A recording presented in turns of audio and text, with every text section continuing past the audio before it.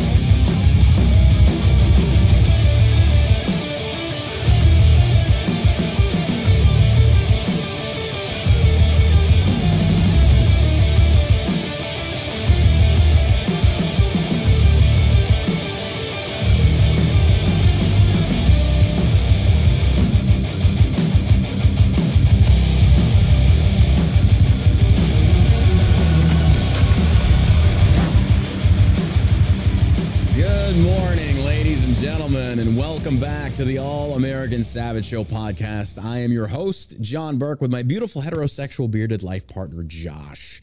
Did I mention Jewish? I forgot if I mentioned Jewish or not.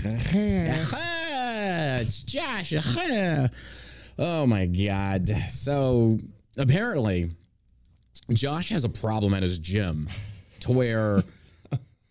I guess people just don't understand personal space in the locker room, because from what you described for me was that you're in there after you get done with your workout, you know, and then you're sitting your stuff on your bench, and you said that guys in a completely empty room, guys are coming up and putting their shit right next to you in the changing room. It's a little weird, right?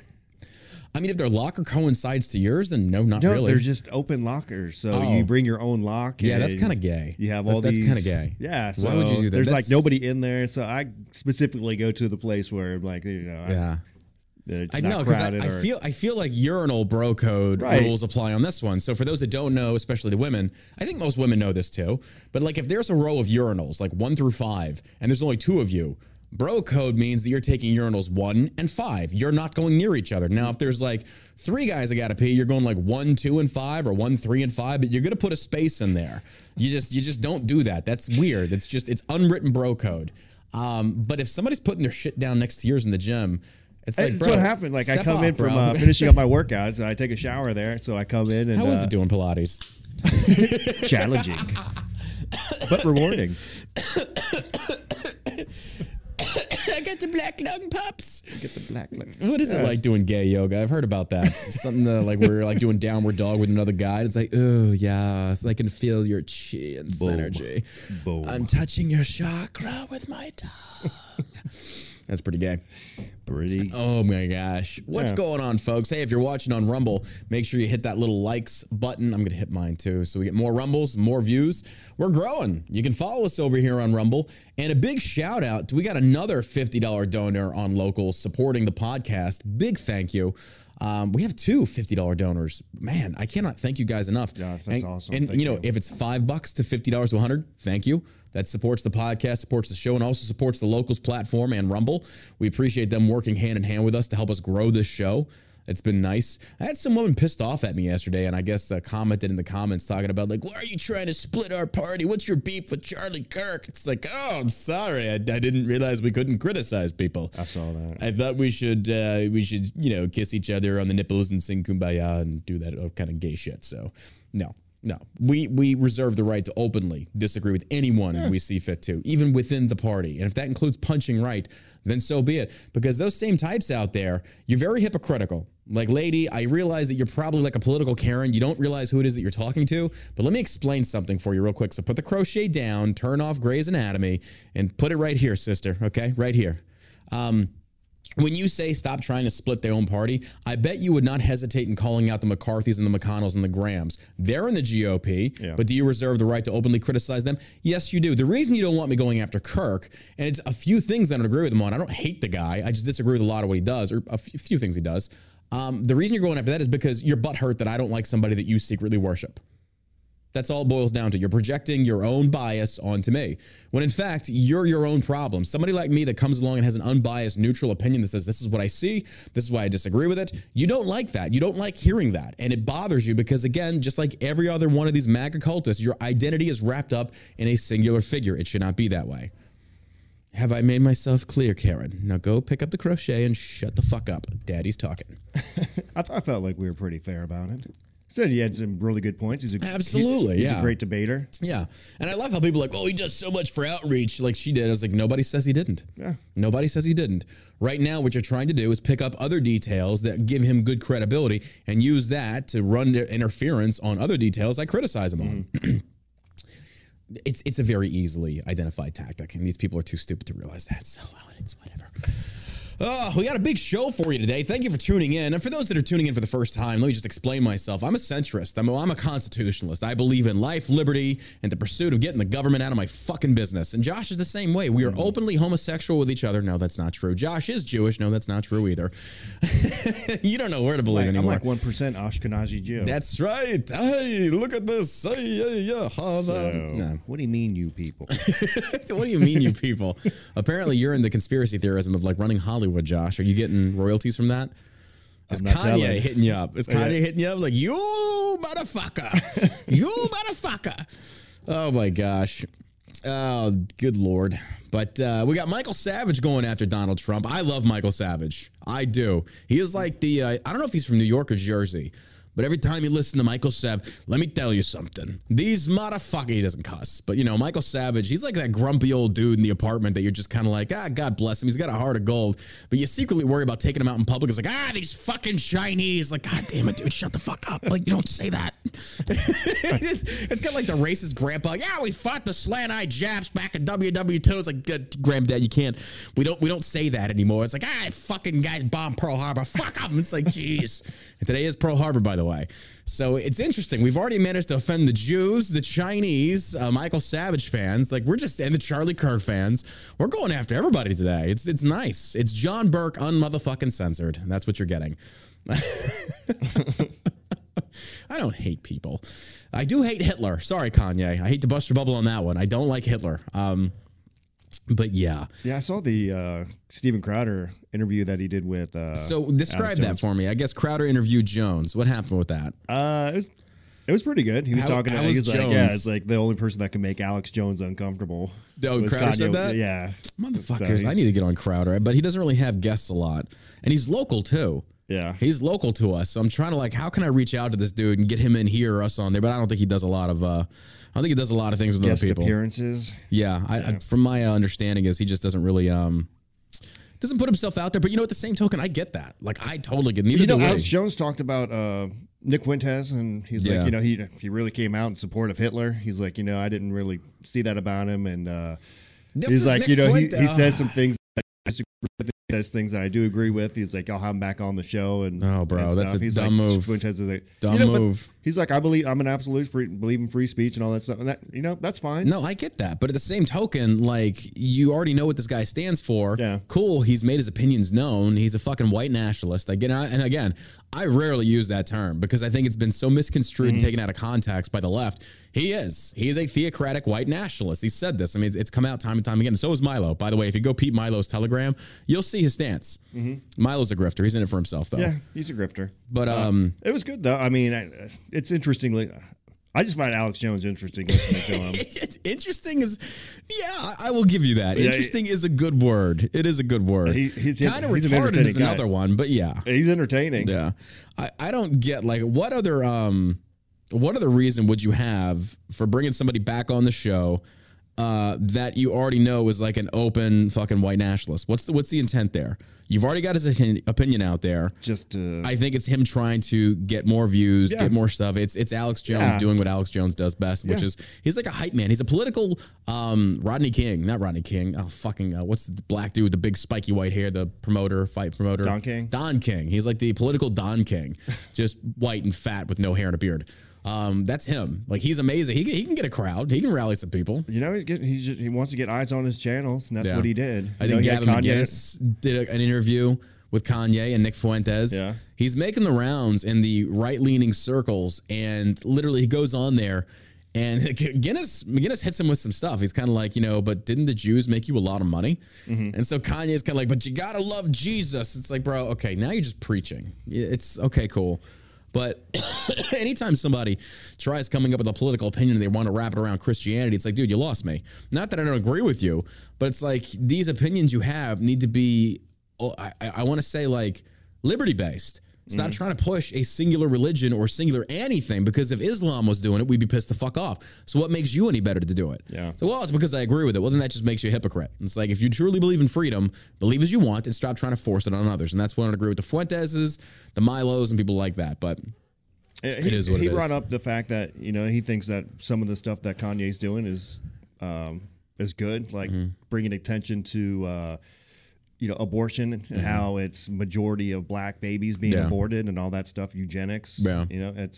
He just thinks he's uneducated about Hitler and what Hitler had done, and Jones goes into his... no, there's no way. Alex Jones goes into his history of his grandparents fighting in World War I, World War II, where he heard stories. Yeah, he did that with the Kanye interview, and he was trying to do that as a means of, like, deflecting away from the Kanye's dumb shit he was saying. But Kanye, to sit there and say that Kanye doesn't know what Hitler's responsible for, no, he knows. Bro, there isn't a person. He's older than us. Yes, he knows. We know. Oh, fuck yeah. Kanye knows. You don't get to, I mean, come on. Unless, and also the reason I know he knows, he was the Holocaust denier. He said, yeah, Hitler didn't kill that many Jews. So he knows. And I love how he said that, because it was like, well, it wasn't 6 million guys. It was only like 2 million. It's not that big of a deal. I mean, do we really hate him? It's like, come on. It's like, dude, that was the dumbest shit I've ever fucking seen that idiot pull. Like, sincerely.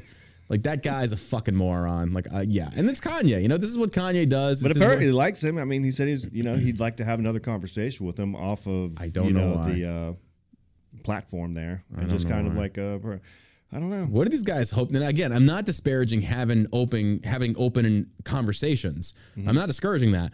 But once you've had that conversation, you keep bringing them back on the show. Yeah. Maybe in a sense of just the debate. I guess I could see that. I don't think he meant bringing him back on, just talking to him like one-on-one. Oh, okay. Yeah. Outside. It's like, how many times do you have to hear Kanye say he loves Hitler? Like, then it's gonna be okay. So he's a friend of the show, and you've aligned yourself with somebody that's got such an insane outlook. But I don't think that will ever happen. I don't know. He's bringing back Nick Fuentes. I think Kanye uses these platforms to kind of get himself out there and get his messaging out there. But he doesn't need that. Talk. That's the thing. He doesn't need that. He's got his own platform. He has to, yeah. He does? Yeah, he's got Instagram. He's still on there. Does he use it? Yeah. He just went after Elon Musk. Called him like, he went after Elon and was trying to say that he looks part Chinese. And Elon responded and said, I take that as a compliment. He said he gave it as a compliment. Yeah. He's like a hybrid Chinese person. The point still stands. Like, he still has the ability to get his message out there if he stops saying dumb shit that violates terms of services. I guess. I mean, but where can he say those things other than Alex Jones' show, right? He could easily start his own podcast. I mean, he couldn't say it on Instagram, right? True.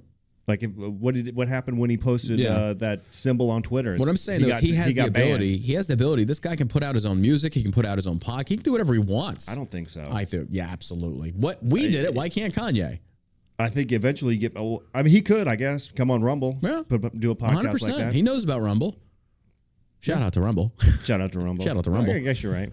But I think he definitely has the means. We should not discredit or I guess you could say underestimate this dude. He has the means. He's a smart motherfucker. Let's not even kid ourselves. He's a I think musical savant. It's just that he's got to touch the stupid when it comes to like issues in regards to like world history and the genocide of certain people and cultures. So, but I don't know. Excuse me. Still recovering from this thing. Booked a Paris trip. Got all that stuff. We're getting Everything's booked up. I had a private tour of Versailles. That got canceled. It was on Christmas Day. I was like, fuck. I really wanted to go tour Versailles. But it was a private tour and they pulled it. But I managed to, I think we're going to do it the right way this time. You know those buses in like these big cities that's like the hop on, hop off tours? They just circle around the big city. And they're like, it's like a taxi service for tourists. And you buy a ticket, you get full access for a day. So I got a 2-day ticket because I have this feeling that I would like to get on a bus with the girlfriend and just drive. We see something, get off, go check it out, go fuck around in that area, get back on the bus, head to a different part of Paris. Same thing, because I've never been all over Paris before. My last visit there was very brief. But we got tickets to the Eiffel Tower, the Louvre, and stuff like that. And then I booked us a Christmas little private tour.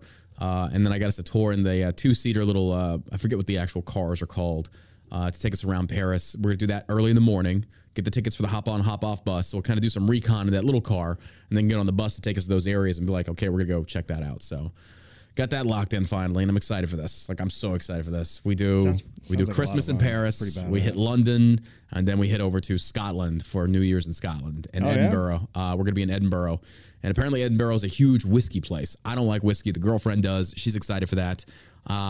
They have a Harry Potter tour over there. Really? Yeah, some of the places where J.K. Rowling, I guess, was influenced into writing certain aspects of the book or certain scenes. And they actually take you to these places where she was inspired. So we're excited for that. So we have to get matching Hogwarts sweaters, I guess. I'm gaying it up. I don't know, dude. I do. I can see that. Yeah, I can totally see that. Put a little lipstick on, little rouge, tuck your sack back. Yeah, put this really get into it. Put this dick in your mouth. That looks good. Looks good on you. It tastes good. It tastes like my father's disappointment. Oh my gosh. Oh my gosh.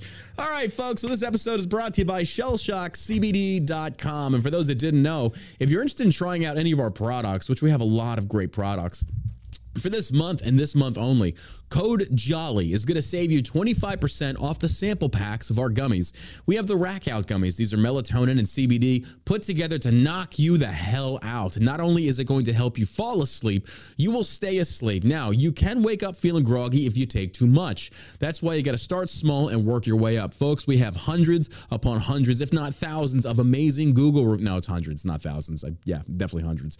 I want it to be thousands, and we're getting there. For those that give us these great reviews, go read them. Go see for yourself.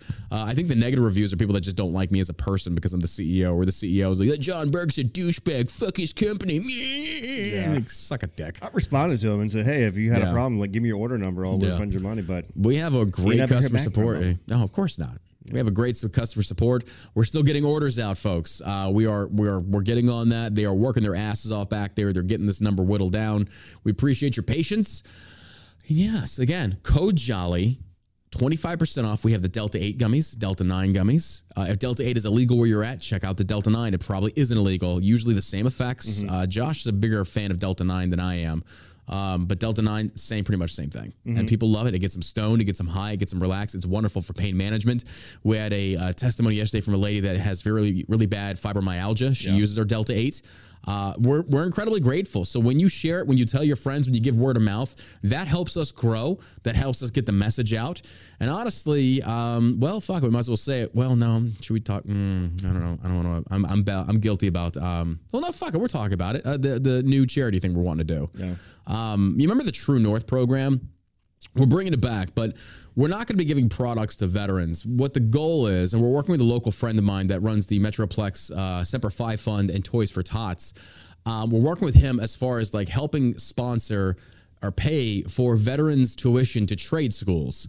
And basically, the premise of this, we still have a lot to work out. The premise is through your donations and through certain products that we mark things on, that money goes straight from us to the university. We have to find these universities or find these schools that are going to want to work with us. So if a veteran wants to go in there and apply to get a scholarship through us, we'll call it like the Shell Shock Trade School, whatever, I don't know. Shell Shock, Jimmy Jerkin Dick. We'll figure something out. But it's just a means of, I think, helping combat a lot of the veteran issues in our area. So we're going to start in Dallas. And, you know, I don't know where it's going to go, but I remember we used to do like buy a bottle, give a bottle. And that we kind of dropped the ball on that. That was like, you know, we didn't really invest a lot of time because Shell Shock was growing so quickly. And it's like, okay, now we're in a position where after this new year, we're kind of going to slow it down a little bit. And Brian's going to come on board and he's going to help us run the True North, Shell Shock True North. What are you smiling at over there? Humbo Chili said, how about guns for tards? Guns for tards.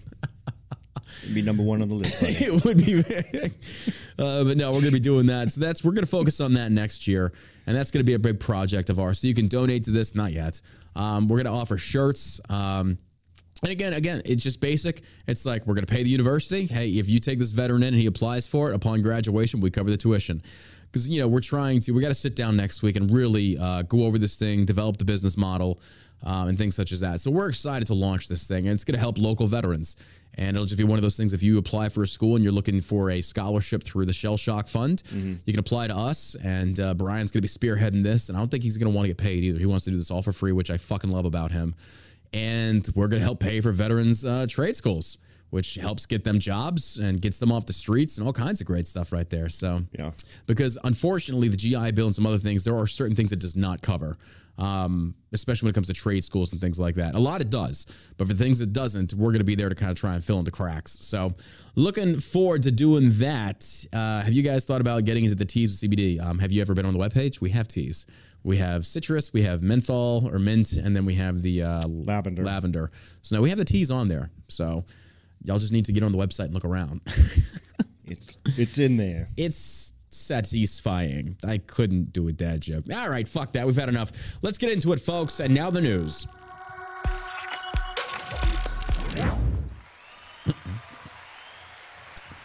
We need to get a much better intro thing for that. Like something like da, da, da, da, ba, ba, ba, ba.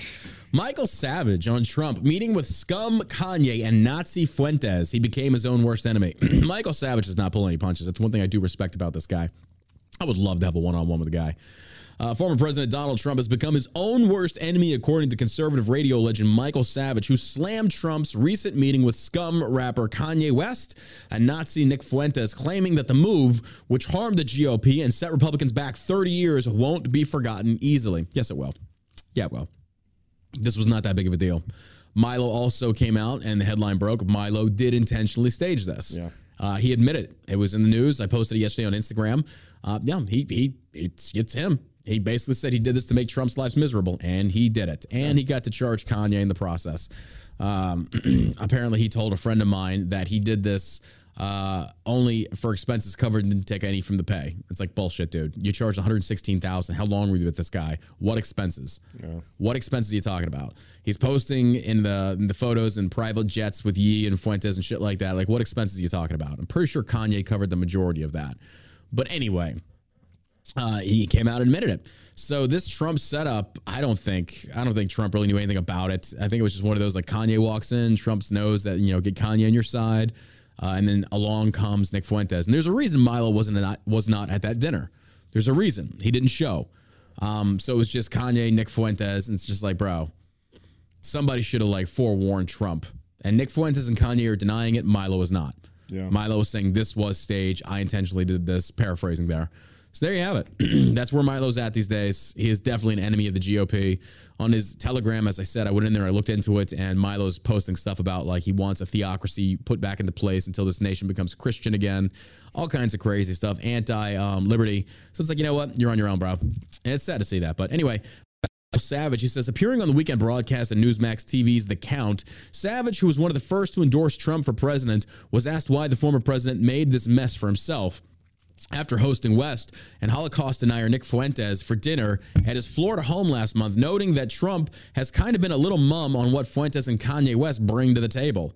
Well, it's anyone's guess, Savage responded. I think it was bad judgment in plain English. We can mince words all we want, but Trump made a mistake. Hubris, nemesis, catharsis. He became his own nemesis, his own worst enemy, he added. According to Savage, when West had visited the Oval Office during Trump's presidency, the conservative radio legend had contacted those around the president to warn him of associating with the rapper, saying, "This is the greatest error you've ever made. Why are you having such scum of the earth in the Oval Office? I agree. It's not the fact of what Kanye's done in the past. It's that he is unhinged. There is no telling what this guy is going to say. And when you put yourself, when you're walking through a minefield, you have only yourself to blame. You walk through it. Hopefully you get through unscathed, but with Trump, he clearly didn't. He stepped on one. He stepped on a big one. I don't know. Having Kanye at the Oval Office. Yeah. You think I'm talking about what that led to. Like leading to what he's dealing with now. Now you've got an association, you got a friendship with Kanye. That's not something you really want because this guy, he's off the wall. I don't think Trump cares about that stuff. Oh, I think he does. I don't think he cares about it at all. I think he's going to do it if he feels like Kanye's is very. Kanye brought this up. Trump come out there and say that it wasn't his fault? Kanye said that meeting with Trump, when he called Trump, he told Kanye that his support from the black community went way up. Yeah. And I think that kind of hurt Kanye's feelings a little bit because he just saw Kanye as a tool to, get his popularity up within the black community. Yeah. And so I think maybe Kanye, if he's offended by that, then stop. Kanye to his house is, he probably considers maybe him a friend. If Trump didn't, 2 points there. If Trump didn't care, he would never have got in front of this and condemned Fuentes. It's like, I didn't know who he was. If Trump didn't care, he just wouldn't No, he came back there and he countered it. Therefore, Trump obviously you got to come out and say if you're bringing Therefore, Nick he cares. Fuentes. Yeah. He cares. I didn't being with Nick Fuentes it's career suicide at this point for anybody. I don't know why people want to have this guy on their shows. Secondly, to go back to Kanye getting offended when people treat him as such, Kanye has done that to himself. He paints himself as the black Jesus. Yeah. So when people use you for what you say you represent, you can't be upset by that. If I sit there and say, I am the premier voice of veterans, blah, blah, blah, and then people bring me on their shows because they know a lot of veterans listen to me, I've kind of done that to myself. I don't have a right to really get mad at people and say, well, you're using me and you don't see. Bro, you made yourself that. You can't sit there and say, I put on this costume and then people call you what you look like and you get mad about that. That's what Kanye, I'm sorry. I think Kanye's just a fucking moron. He's an idiot. Clearly he is, this guy has got he's talented in music. Yeah, I don't know that I'd call him an idiot. He's done pretty well for himself. Mm-hmm.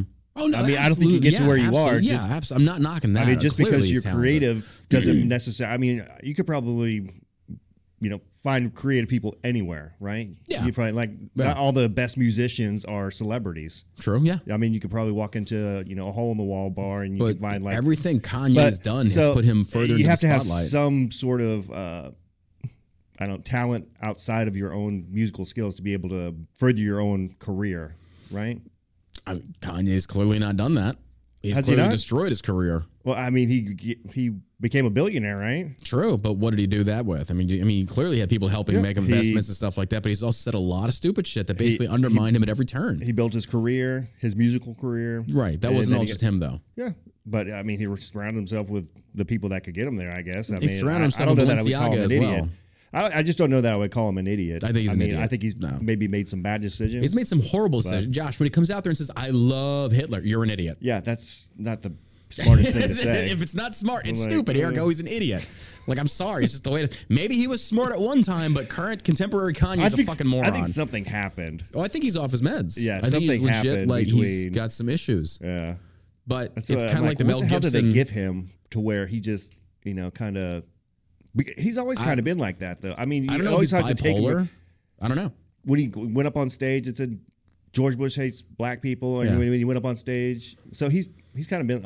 I mean, he's always been like that. Yeah, so, that's why I said when Kirk and Owens went after and rode the Kanye train, it's you better be careful because you don't know where that's going to take you. But I don't know. I think Kanye right now. I just think he's been pushed. Meds, he's very anti-Semitic. I just think he's he's a big Kanye. Eat a Snickers. You hate Jews when you're hungry. It's true. Eat a Snickers, bro.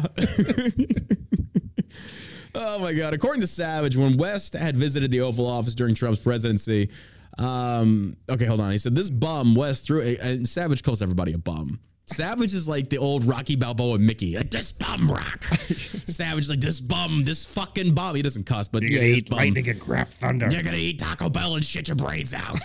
This bum threw his feet up on that beautiful desk. He took over that office like he owned it, Savage said. I didn't know that. Really? He's always been a piece of garbage, he added. I don't care if he makes $50 billion a second. He's nothing but street garbage. Savage, I love, like, Savage is like the epitome of every New Yorker. That guy's a bum. You're a bum. Piece of garbage. You piece of trash. You're trash. I don't know why I did that in the Gilbert Gottfried. You piece of trash. You're a bum. Why am I not surprised? Kanye's an anti-Semite. Why am I not surprised? Oh my gosh. Patience, Iago. Savage suggested that Trump only welcomed the rapper because he loves people to worship him, and he thought that because he's a celebrity, people will worship him along with him. 100%. Trump, you said Trump even admitted it. I went up with black people. Yeah, 100%. I mean, that's, my God, you get somebody that is big in the black community. It'd be like bringing Snoop Dogg in. Yeah, you're going to score major points in the black community. And Kanye cannot even sit there and play like he didn't even know any better. 100%. That's the game. That is the game. Yeah. But yeah, I think Trump does love having people around him that worship him. I do. He then expressed his opposition to such an association, stating that the reality star Kim Kardashian is a waste of human DNA. And trust me, that woman's had some human DNA on her, on video, might as well. I mean, God. And having that Kardashian vermin in the Oval Office debased the White House. I agree. People loved her because she got so-and-so pardoned for a thing, but it's like, what gives Kim Kardashian the right to walk into the White House and say, I want this? It's great, but why? So I guess only celebrities get the ear of the president to get the people they want pardoned? Meanwhile, the rest of us are like, okay, what about these other people that were unjustly imprisoned? Where's our voice? Because again, isn't that favoritism? Because of their fiscal class, if you will, Well, their do you think social the people class. that were pardoned or let out of jail, do you think it was the right thing to do? Yeah, absolutely. Yeah. But for Kim Kardashian to go in there, like, I think that should be one of those things that goes through the proper channels. But Trump granting her an office. I don't think we live in that perfect world where, I mean, there's people in prison right now that are innocent, right? Well, yeah, 100%. So, Or for things that were just ridiculously, or why they were ridiculously. But and again, that one lady that was in jail for cocaine Mm-hmm. distribution for life, I think that was her. Yeah, I think, that's who it was. And I mean, that was under the 94 crime bill. I mean, had that, yeah. No, go figure. I'm pretty sure it was. I'm not sure. But I just where know where they started handing out those harsh sentences. Mm-hmm. Like, okay, you get caught with a little bit of drug, 3 strikes, you're out, and you're spending. But the thing that concerns me is if people like Kim Kardashian, I just feel like she has no soul. The one thing I will chalk up to Candace Owens, I watched a thing on her today, and she's going after Kardashian. She's like, this woman has no soul. And basically she's saying what everybody's thinking. It's like she talked about her post about, I'm reevaluating my relationship with Balenciaga. Everybody knows that's just a stall. That's a stall to get focus off of it. People forget about it and they should continue repping it. Balenciaga should be done. But either way, Owens hit the nail on the head on that one. But the thing that I find is that Kim Kardashian, she is an idiot. She is easily a puppet. She's a pawn. And people say, oh, she's so smart. You can listen to this woman talk and you can sit there and say, no, you just have a lot of money and you surround yourself with smart people. Some would say that makes you smart as well to do that. But also, I mean, fuck, you give somebody a shitload of money, you bring the right people in, they're going to make even more money. Yeah. So it's like, I guess partially, but I don't know. To have somebody like Kim Kardashian going in there and representing causes, I think a lot of people liked it because the cause in their mind was just. Well, then what if we have Alyssa Milano doing the exact same thing with Biden? And she goes in there because of her celebrity status. They have been doing that shit. Exactly. And it's bullshit. It's fucking bullshit. And I think they that's a class set up war. Funds for Antifa and BLM people who got arrested. Kamala Harris included. Yeah. Yeah. So they have been doing that stuff. So I mean, our own administration endorsed crime. With those people out of prison is probably a good thing. However it happened, if they're bringing light to the situation, is it the right way? No, I don't know. I think, but I'm sure those people that were in jail are happy that Kanye and Kim Kardashian came in there. Yeah, I mean, but it's kind of like, okay, that was one woman, right? But what about the hundreds? I think there was more that were. I mean, I can't think off the top of my head. I think that was just the thing Kim was going in there to talk to Trump about. Was that one lady? Yeah, and I think I want to say that there's more. I'm sure there's people that know a lot more than I do about this. It's been several years since it all happened. I don't know. But I would just be happy to be let out of prison if I had a life sentence. I agree, but I feel like if we're going to attack the issue, attack the whole issue. Like, what is the premise behind this? I mean, there definitely needs to be prison reform, right? Yeah. I think we could all pretty much agree that prison reform is much needed. You know what's funny is that it seems like the shoe is on the other foot as far as like that is what Democrats are pushing hard for. I don't see Republicans pushing hard for that. Not to the prison extent, reform? Yeah. Have you seen a lot of GOP members? Like, chat, you can correct me on this. Have you all seen a lot of GOP people talking about GOP actual senators, congressmen, and women talking about prison reform on the right? Have you seen a lot of that? I don't think so. I mean, the Democrats, for the most part, have just been in damage control for most of the I'll agree with that. The past 6 years. I think they could have done a lot of good in focusing on issues that were like more bipartisan based, and I think some of them are. I think a lot of people can get behind prison reform. I think we get along with the marijuana legalization. At a federal level. I think there's a lot of things that we could, but it just seems like we're arguing about. Well, I shouldn't say trivial because the border is a major issue. The federal government has given the rights back to the states. Yeah. So the states as it should be. Yeah, as it should be. Just like abortion. Yeah. It should be states' right. States should vote on how they want to run their state. Yeah. Real quick, this Tariq Muhammad says, I'm not digging this John Burke dude. He seems narrow-minded and speaks like a dumbass politician. Here's the deal. You're going to come in my chat. You will respect me. I don't give a fuck whether you like that or not. Say something else and I'll ban you. Just go ahead and do it so I can give me a reason to fucking ban you. Just go ahead and say it. Tariq Muhammad to you, whatever the fuck your name is. Go ahead and say it. Because if you'd actually shut your fucking mouth and listen, you'll realize that I'm not very narrow-minded. I'm very open-minded. But being that I'm saying things that you don't like, if you want to go ahead and do ad homs in my chat, I will kick you the fuck out. Okay? Try me, bitch. Fucking try me. And I'm responding to you in the same manner you came at me. And if you don't like that, isn't that the golden rule? It is. So if you want to be in my chat, you will act accordingly. Have I made myself clear? Good boy. All right. Now shut the fuck up. Let me see you say something, bitch. Let me see you fucking say something. I won't even read the comment. I'll just ban you.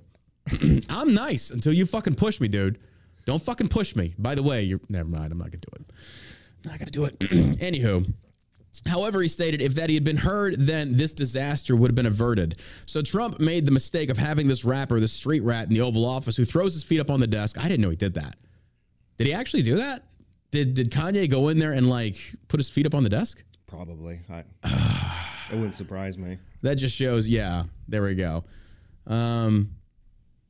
Okay. I just feel like that's so disrespectful. I feel like that's so disrespectful. Like, who the fuck do you think you are? I already banned the Tariq dude. That's whatever. He can go blow me up later. Trump made the mistake of having the rebel. Okay, and then to make matters worse, he invites this bum to Mar-a-Lago with a Nazi who is he going to blame for that? I'm sorry, this is no good. Do you think Trump knew who Fuentes was? I think he did. I don't know. Probably. Yeah, I think he did. I think it's. But I mean, you can't tell me you go to Mar-a-Lago. You can't tell me you go to Mar-a-Lago. Guest list, right? Exactly. So they had to have announced who Kanye's guest was. Yeah. And you're telling me in the entire chain of information of all the people that you got to go through before you get to Trump, nobody's like, but wait a minute. Hold up. But not Fuentes. I think Trump knew. If he didn't know, somebody should at least have mentioned to him who he was. Like, you have to go through the Secret Service to get on a list to be able to meet with the former president. Then you would think you'd vet and be like, "Hey, Mr. President." You think? Nick Fuentes, he's a pretty big white supremacist. He said some pretty controversial things. Yeah, he doesn't really care for the Jews himself. You might want to rethink that dinner.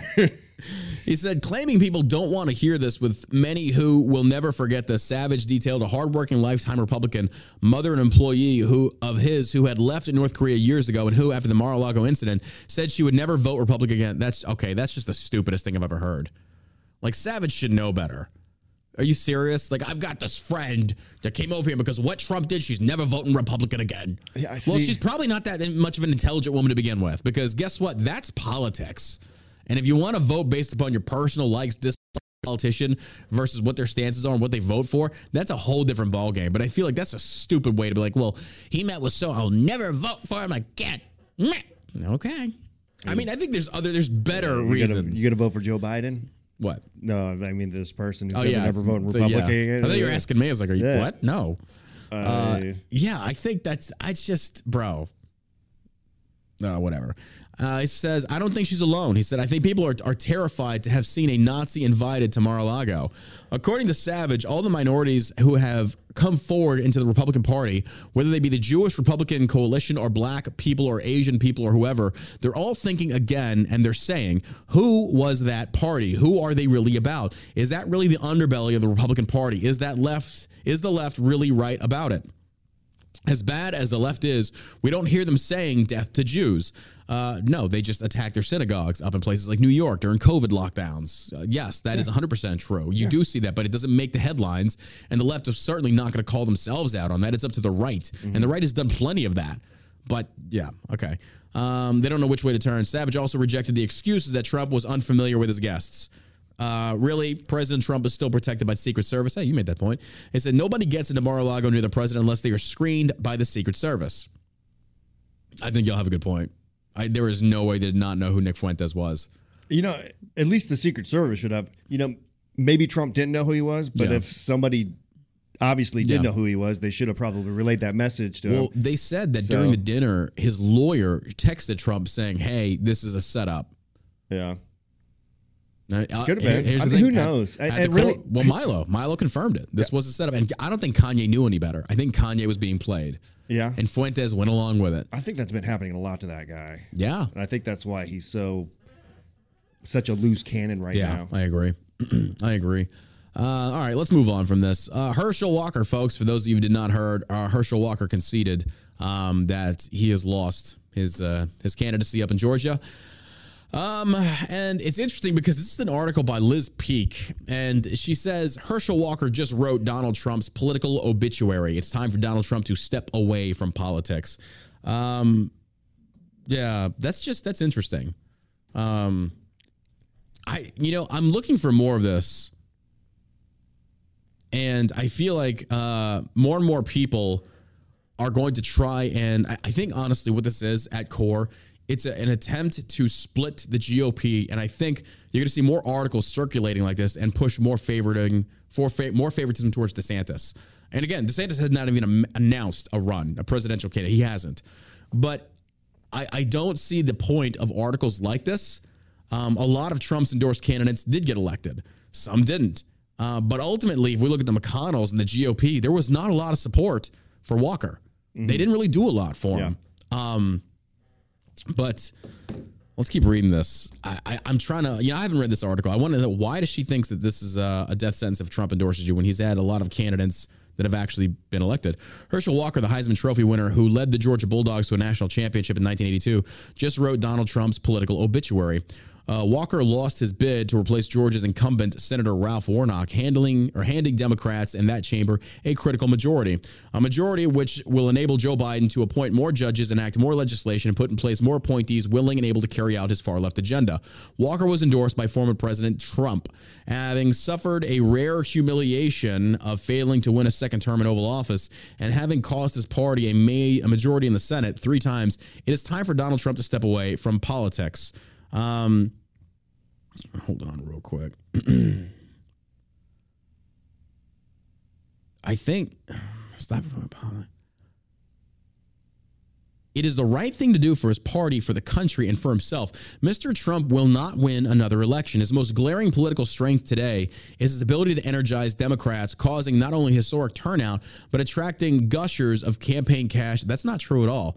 There was a lack of minority turnout in the polls in many places over America. So I don't know what she's talking about there. No, you could see where Republicans gained ground throughout the country, especially places like New York and California. These people, they're in constant damage control. And, they never talked about Warnock. So his anti-white comments from the pulpit that he spit out there. That's true. But what do? They come out, USA Today comes out, and they put out talking points. Well, it was misconstrued or out of context. Yeah. Yeah, he's talking about whiteness. They said what I suspect Reverend Warnock was trying to speak to is how Donald Trump, as a candidate, appealed to whiteness. So she's all of a sudden she's inside of his head and she knows what he's thinking. Yeah. Just as a white person, it doesn't sound like something that's very flattering. Do you think Trump could pull off a 2024 run? I think he pulled off the 2020 election. Yeah, I do as well. I'm trying, and this is like a non-biased perspective. Trump's turnouts, Trump's bias support cult. I mean, there's a lot. Like they're trying to make it seem like the era of Trump is over, and I don't see that. I see it's going to be a 2024. They're trying to convince people that the emperor has clothes on. You know what I mean? That's what it seems like. I don't know. I don't see this. To say that Trump can't win another election, I disagree on that one. I think Trump is still the face of the GOP. DeSantis is rising. Yeah. But I will say, I don't think DeSantis has hit Trump's level yet. But also, DeSantis does not have, I'm not going to go on that route. I'm not going to go down that road because it's a whole different debate in itself. But the point still stands. Trump has a shitload of support, but it's the establishment GOP, the McConnell, they're not going to support him. They've already turned against him. He has no friends in the GOP. And where have we seen these conditions before? 2015 leading into 2016. And what happened? He fucking destroyed the GOP. Yeah. He went up against McConnell's. He went up against the Rhinos. He went up against Cruz and the rest of them. And what happened? He destroyed them. Yeah. And I feel like McConnell, I think he thinks that Trump's campaign is so weak now that he can't take on the establishment. My God, Trump did not have near the support he did back then as he does now. There's more people that support Trump. He gained 12 million more votes in 2020 than he did in 2016 and somehow still managed to lose the election. Yep. And then they found, 81 million votes for Joe Biden. Yep. Conveniently over 6 weeks or a 2-month period. Yeah, it's crazy me to see this, but yeah. All right, we're going to take some calls. The number is 214-817-1689. We should be getting a call from a buddy of mine, Rob Noerr, who's just texting me. If you don't know who Rob is a Twitch debater. He's a conservative, just a really very smart intellectual dude. And so you go ahead and call in, Rob. The number is 214-817-1689. And we're going to take some comments and opinions from people that want to weigh in on the stuff we've already been discussing for the first segment of the show. So feel free to go ahead and call in. It's already been 45 minutes. I forgot to take calls. Good Lord, we've been going for a while. It is notable that Trump-backed candidate all came up short in fundraising. Also, the GOP, I don't think that the establishment GOP supported Walker, hardly at all. I could be wrong on that. As of mid-November, Democrat Raphael Warnock has outspent Herschel Walker $126 million to $48 million in Pennsylvania, Arizona, New Hampshire, and numerous other races. All right, ready? Yep. Go ahead. You're live. Hello. Hello. Yo. I'm Joe. Yo. You're live. Oh, good to hear. Good to see you, John. Well, hear you, I should say. What's going on? All right, it's calling out of, your neighbor to the north, Oklahoma. Uh-huh. Glad to hear how much you loved it down there in southeastern Oklahoma, by the way. Mm-hmm. In the Broken Bow area. Yep. All right, and the whole Herschel Walker thing and how I knew how that was going to go from the get-go with just, he seemed like the strongest candidate. No. I think that they could have chose a lot better. It was similar with Oz up in Pennsylvania. Mm-hmm. I don't understand, what Trump's idea and everything is going. If he's I don't know. It's just hard to figure out what he's doing half the time.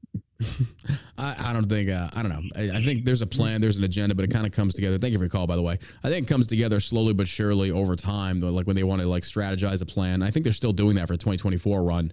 It's going to take some time because some things have to come to light, come to fruition.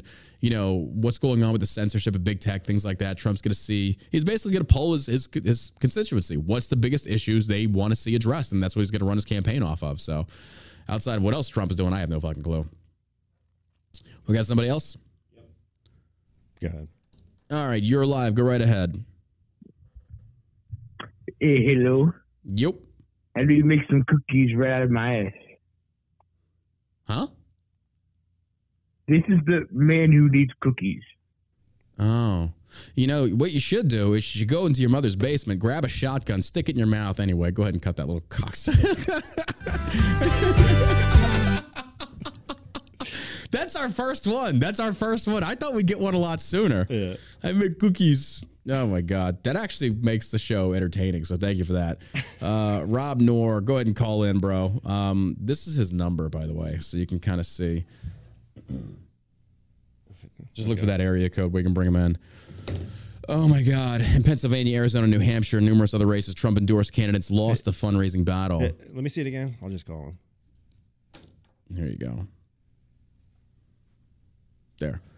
In Pennsylvania, Arizona, New Hampshire, and numerous other races, Trump-endorsed candidates lost the fundraising battle by huge margins in the marquee Pennsylvania Senate race. Trump-endorsed Dr. Mohammed. Yeah, same thing. Like the previous caller just described.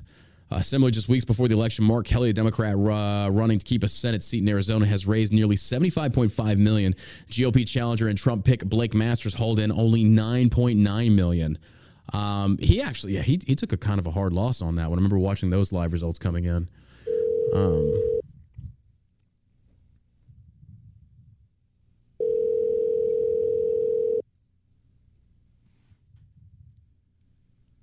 Hey, what's up? What's going on, Rob? You're live. Oh, excellent. So we're talking about the Senate. Yeah, you got us on speakerphone. You got us on speakerphone. Yeah. Take us off speakerphone because we can barely hear you. Yeah. So the Senate election. I'll just give my 2 cents here real quick, and then you all can tell us what you want to go from there. Yeah. The Republicans, because all the institutions are lined up against them, they have to run sort of a perfect campaign. Now, the truth is there's multiple things that could be wrong at the same time. So you have sort of 2 factions. You have the faction saying it's Trump's fault and he endorsed bad candidates. That's absolutely true. Mm-hmm. And then you have the faction saying it's the RNC leadership fault. That's absolutely true. Mm-hmm. The truth is it's a litany of factors.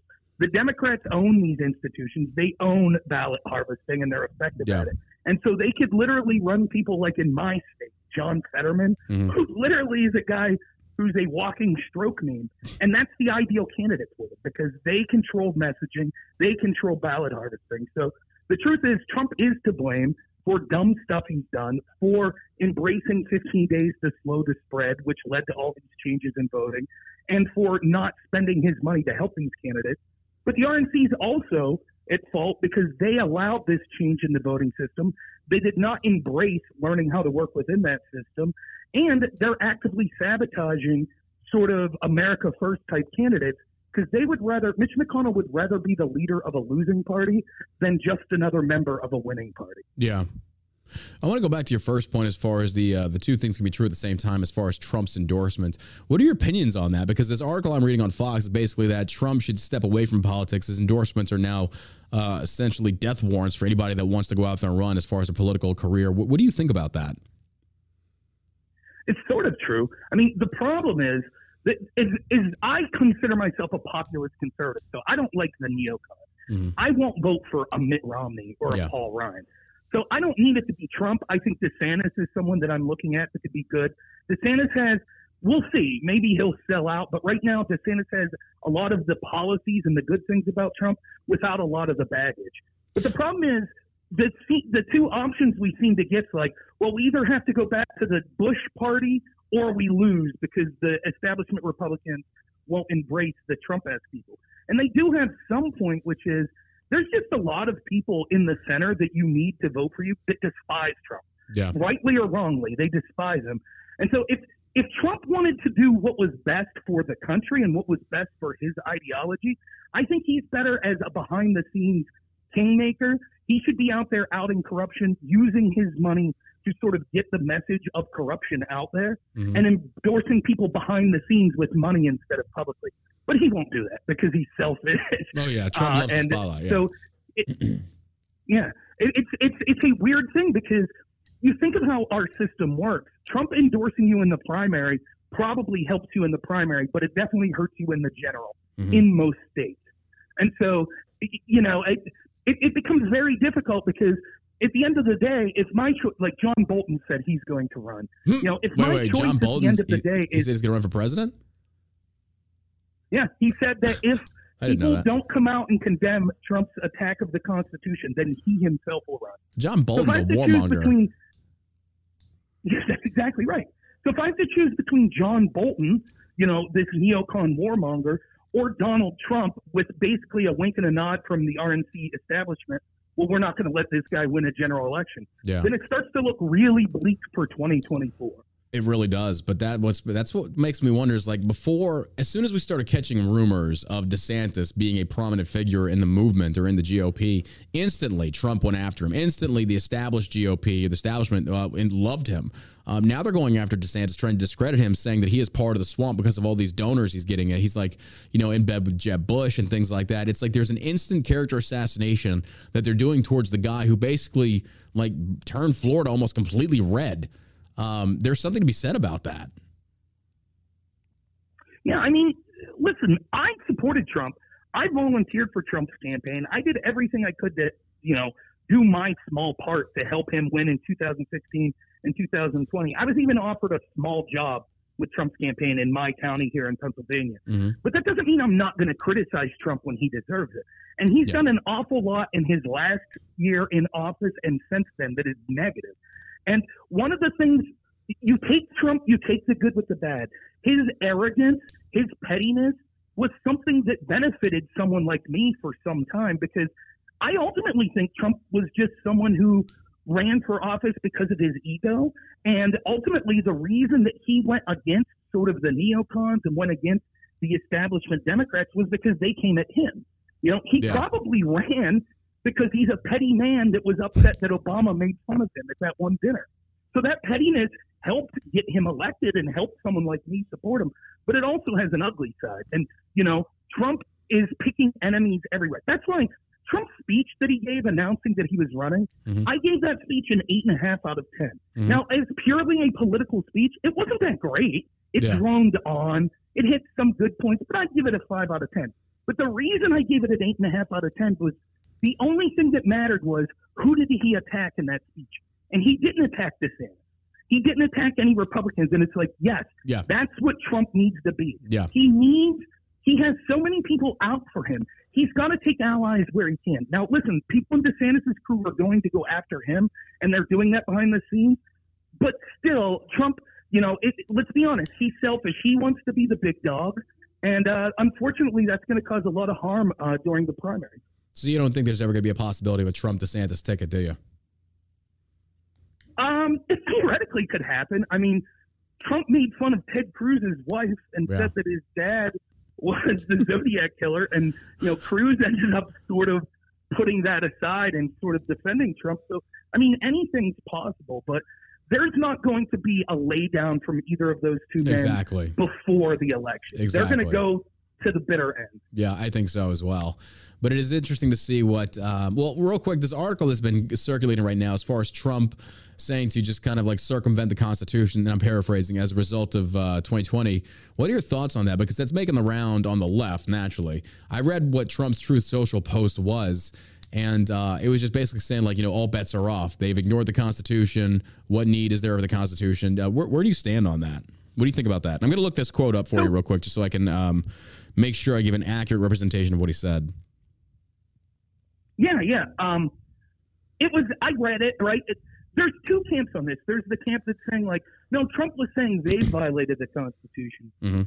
I don't believe that. I believe Trump was saying, in his ham-fisted way, basically there was this full-fledged coup against me, and then they stole an election. And so we can't look at the Constitution. And to me, what he meant was not saying get rid of the First Amendment, get rid of the Second Amendment. He was saying the outlining for procedure and how to pick a president no longer applies if they've stolen that mechanism. Right.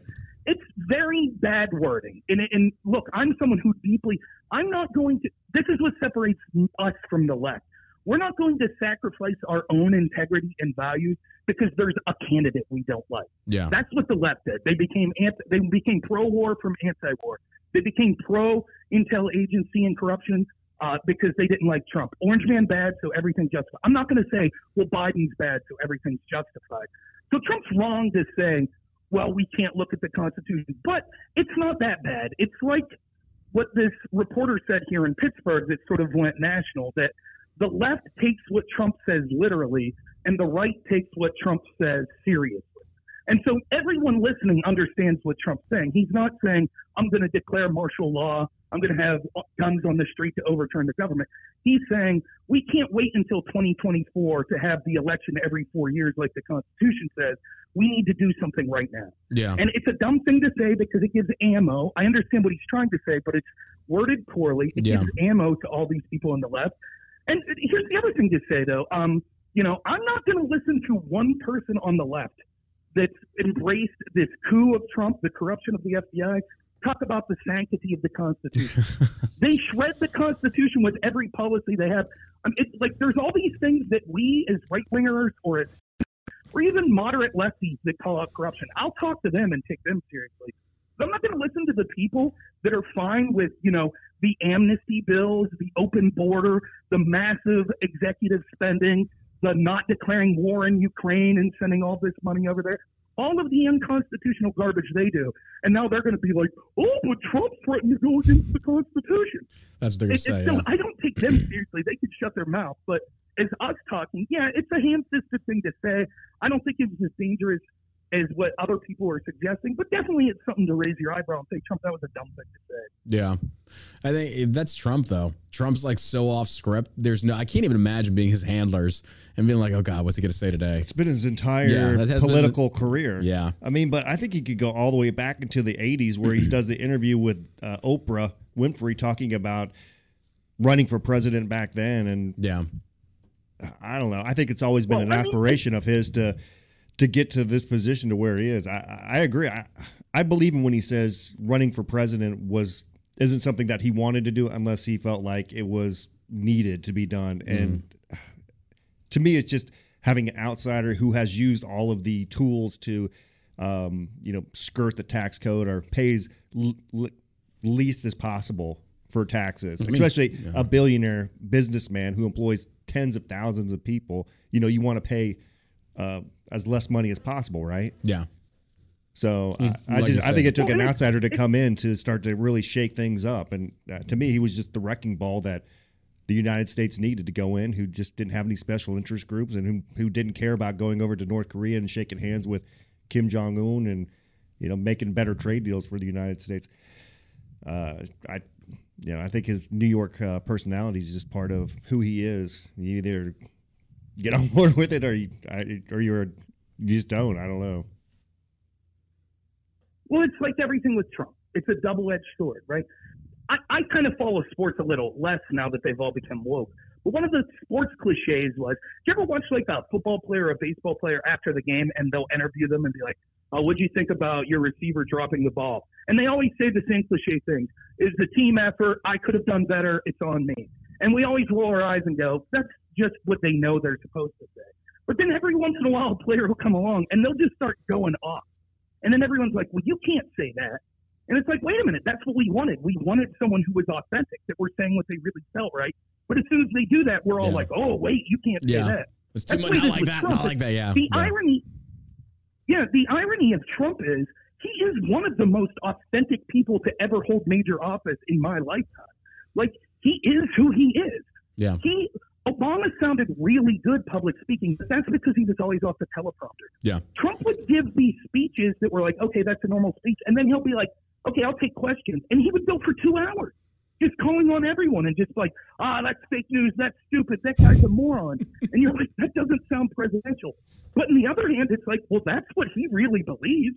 It's not like Biden where it's like, I have to say what my handlers have to tell me. Yeah, well, that's because Biden is so like, he's out of touch. He has no idea what's going on. Biden is, again, I find it very interesting that we have a country right now that is being ran by an old man with dementia that probably shits his pants. And Democrats are fine with this. The same Democrats that are fine with having Fetterman as a representative. These are the same people who made fun of Herschel Walker. Yeah. All these celebrities coming out and saying, oh, yeah, who is it? Lindsey Graham had to come out and see the race for Herschel Walker because they're saying the guy can't complete a... I'm like, have you seen Fetterman? Do you guys know who Joe Biden is? Yeah. Have you seen the guy have you seen Kamala Harris? It's just hypocrisy of the left. I mean, you got to expect that. But I can't take you serious if you're going to do shit like that. To go back to Rob's point, though, I think that was of why people did like and still love Trump, because he is like the typical New Yorker. Like you said before, he's like the New Yorker that's like, hey, I'm fucking walking here. Like, he takes no shit off anybody, but it's like he's an asshole, but he's our asshole. But I do believe that it's not so simplistic to say that, Trump was innocent in a lot of this. Trump comes out and says some very controversial stuff, and I'm not knocking that. And the MSM went after him. And the same MSM, I think Trump's presidency really opened up America, much less the world's eyes, to how corrupt the MSM is and how big tech has colluded with the MSM to include the government. And it's like, this is a big conglomeration of just leftist leaning ideologies that if you're on the right, they're going to cancel you. They're going to shut your voice down online. But on the offside of that, which really pissed me off, is Trump didn't do anything to stop it. Conservatives like Crenshaw defended it and talked about Article 230 needs to stay. And I'm just like, are we kidding? It's like, guys, we have the potential. We have the ability to, I think the thing that pisses me off the most is you got Ted Cruz pulling up Zuckerberg before Congress, crucifying his ass. We get some sound bites, some good PR, but nothing comes of it. Nothing happens. Zuckerberg just plays the basic lizardman bullshit, and then what are we left with? Nothing. Nothing changes. So like the 2016 era Republican Party and GOP under Trump, look, I love that Trump did a lot of good, but a Republican Congress didn't do dick all, and that's the thing that pisses me off, that GOP voters today will never concede that. And it's like, no, Trump was great. We could have done way fucking more, and we didn't. Why? What held them back? And that's the thing that pissed me off. So all the issues that we're dealing with right now, we could have come together. And this is another testament to Trump here, is that he not only fought against the left during his presidency, he also fought against the right, the establishment rhinos that, again, we've seen show themselves, the McConnells and all those, and they still continue to get reelected. So I'm sorry, but the GOP has only itself to blame at this point. You keep reelecting these fucking antiquated boomer neocons. They should not be there. And this is the reason that we continue to face the issues that we always had before, because we do not move on. We have these same old boomer motherfuckers in the same positions. And it's like, yeah, like Crenshaw came on the show and he made a good point that they know how to play the game, but eventually you got to get new blood in there. You need new blood, and that's what the GOP needs. We need to progress, because I really feel like the millennial candidates have a better finger on the pulse of what I think the GOP needs to be, and it needs to progress in some ways. But right now, I feel like we're back to square one in the GOP. It's like it's back to the same era before. Hey, Trump's hitting the scene. The GOP establishment doesn't want Trump. Who are they going to put up? And if it's DeSantis, we've got some serious issues now. Because if DeSantis gets the GOP establishment support, I think he's going to lose. I think he will lose. And DeSantis is going to play that game carefully. But again, DeSantis has not even made an announcement he's going to run. And I don't know. My jury's out on that. I don't know if he's going to run or not. And I'm just sitting here saying that everybody trying to pit Trump and DeSantis against each other right now. It's like, we don't have to do that. DeSantis hasn't made a call for it. We can just take it as it is right now. We got bigger fish to fry. But I feel like the GOP, to my initial point, the GOP needs to get its head out of its ass. And we have to ask ourselves, why do we still have these same people in these positions and shit isn't getting done? It's not getting done. We already see McConnell. Right. Go ahead. It's one of two things. It's either corruption or incompetence, right? Could be both. Which, at the end results, that's what it is. It's a combination of both. Take, for example, just censorship of social media. This benefits the McConnells, the Romneys of the world as well, because they don't want people pointing out how bad they've been to their own constituents. Why is it that every Republican leader that once they're out of office shows nothing but contempt for average Republican voters? Yeah. John Bader, Michael Steele, you see them, and you can see just the way they talk. They're just like, oh, I can't stand these rubes that I was in charge of. And they don't want free speech. They want control. Yeah. I could go and talk to George Stephanopoulos. I could go and I could talk to Brett Baer. Yeah. They don't want a show like yours. They don't want a show like mine. So this censorship, why is it that the tech companies never get pushed back by the GOP leadership? Well, it benefits them as well. Yeah. But there's also incompetence where I think this was Trump's fatal flaw too. Don't get me wrong. Trump is more talented than I'll ever be. He got elected in probably the biggest upset major political victory in the history of this country. That's all talent. That's all things that he did good. But I think he underestimated how deep the swamp is and how corrupt it is. It's not just some Democrat senators and some... Bro, to your point, yes. Because I really feel that... you and I have known each other for a few years now. I used to be an adamant blind supporter of the blue line. And then that spell got broken by seeing just how bad and corrupt the police can be, especially during COVID lockdowns. But as far as to the extent, and I'm not demonizing all cops, don't take it that way. I'm just saying, I'm not going down that road. But the point still being, even I did not see the FBI. Even the biggest one here. Let me just close it down right here.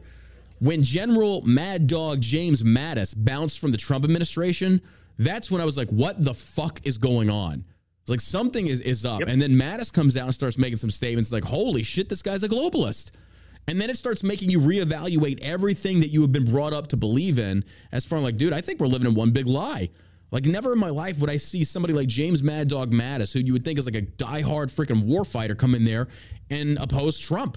And like, what's going on? And then the FBI, the Peter Strzok, the Lisa Page, that blows wide open. You start seeing that the Obama administration did spy on him using the FBI. So the FBI's been compromised. And then I think a more libertarian aspect starts hitting the GOP of saying, as far as starting to say, like, look, these three-letter agencies, If they can be compromised, then they don't need to exist because it's doing more harm than good. And people say, well, they do a lot of good. But again, my point still stands. What's the metric for measuring the bad that they do? Because it's never exposed. It's never brought to light. We don't see how much. There was, and again, I know I'm going down the conspiracy road here. There was a crypto millionaire, I think it was in Puerto Rico, made a tweet about how the CIA and the Mossad are running a sex ring operation somewhere. Next day, that dude's dead. And I'm like, dude, I don't know. But it would, just even saying that does not surprise me. So I think as far as like what your point being, as far as how deep the swamp went, I don't think Trump knew, and I don't even think we knew. Yeah. I certainly didn't know. Yeah, to sit there and think the FBI was that fucking corrupt. And here's the scary thing, folks. If you're listening, here's the scary thing. We haven't heard dick all about the CIA. They have not been in the news. Right. The FBI has, but the CIA hasn't. What are they doing? We don't know. No, it's absolutely true. Absolutely true. And, one of the things I'll say about this is, so that's where the GOP is. I have voted for Trump for two reasons. One was to out the corruption, which he did. And not because he was playing 5D chess. Yeah. He did it because if you're the people if you're in charge, like if you're these establishment people, and listen, if you're listening out there, politics is downstream of culture. The power that we're talking about, this establishment, it's not limited to just, the FBI and the Republicans and Democrats. It's the academic institutions. It's major corporations. It's the media corporations. It's Silicon Valley. Like, all of them shape our culture and shape our public discourse and shape our policy. That's what they're doing. And as long as there are those second high tier of people, it doesn't matter. You could talk to your liberal friends all you want, and they could be like, we should have Medicare for all. Well, you better hope that Google and the CIA agrees with you, because that's the policies that's getting passed, what they want. Yeah. And so the problem with Trump, it's not just the problem with the GOP. Trump accomplished the first thing because those institutions outed themselves like never before so that the average person can see how corrupt they are. They were spying on Trump. They were leaking constantly to the media. The media is making up stories. The media is censoring stories of his opponent. All of it out in the open. Mm-hmm. But the second part of that is, now that it's out in the open, what are we doing about it? Yeah. And you're correct. The Republicans didn't do anything, but neither did Trump. Yeah. And there are things Trump could have done on his own. He could have pardoned Assange. He could have released unredacted all of the evidence of the FBI investigation into him. He could have not appointed people like Chris Christie and John Bolton.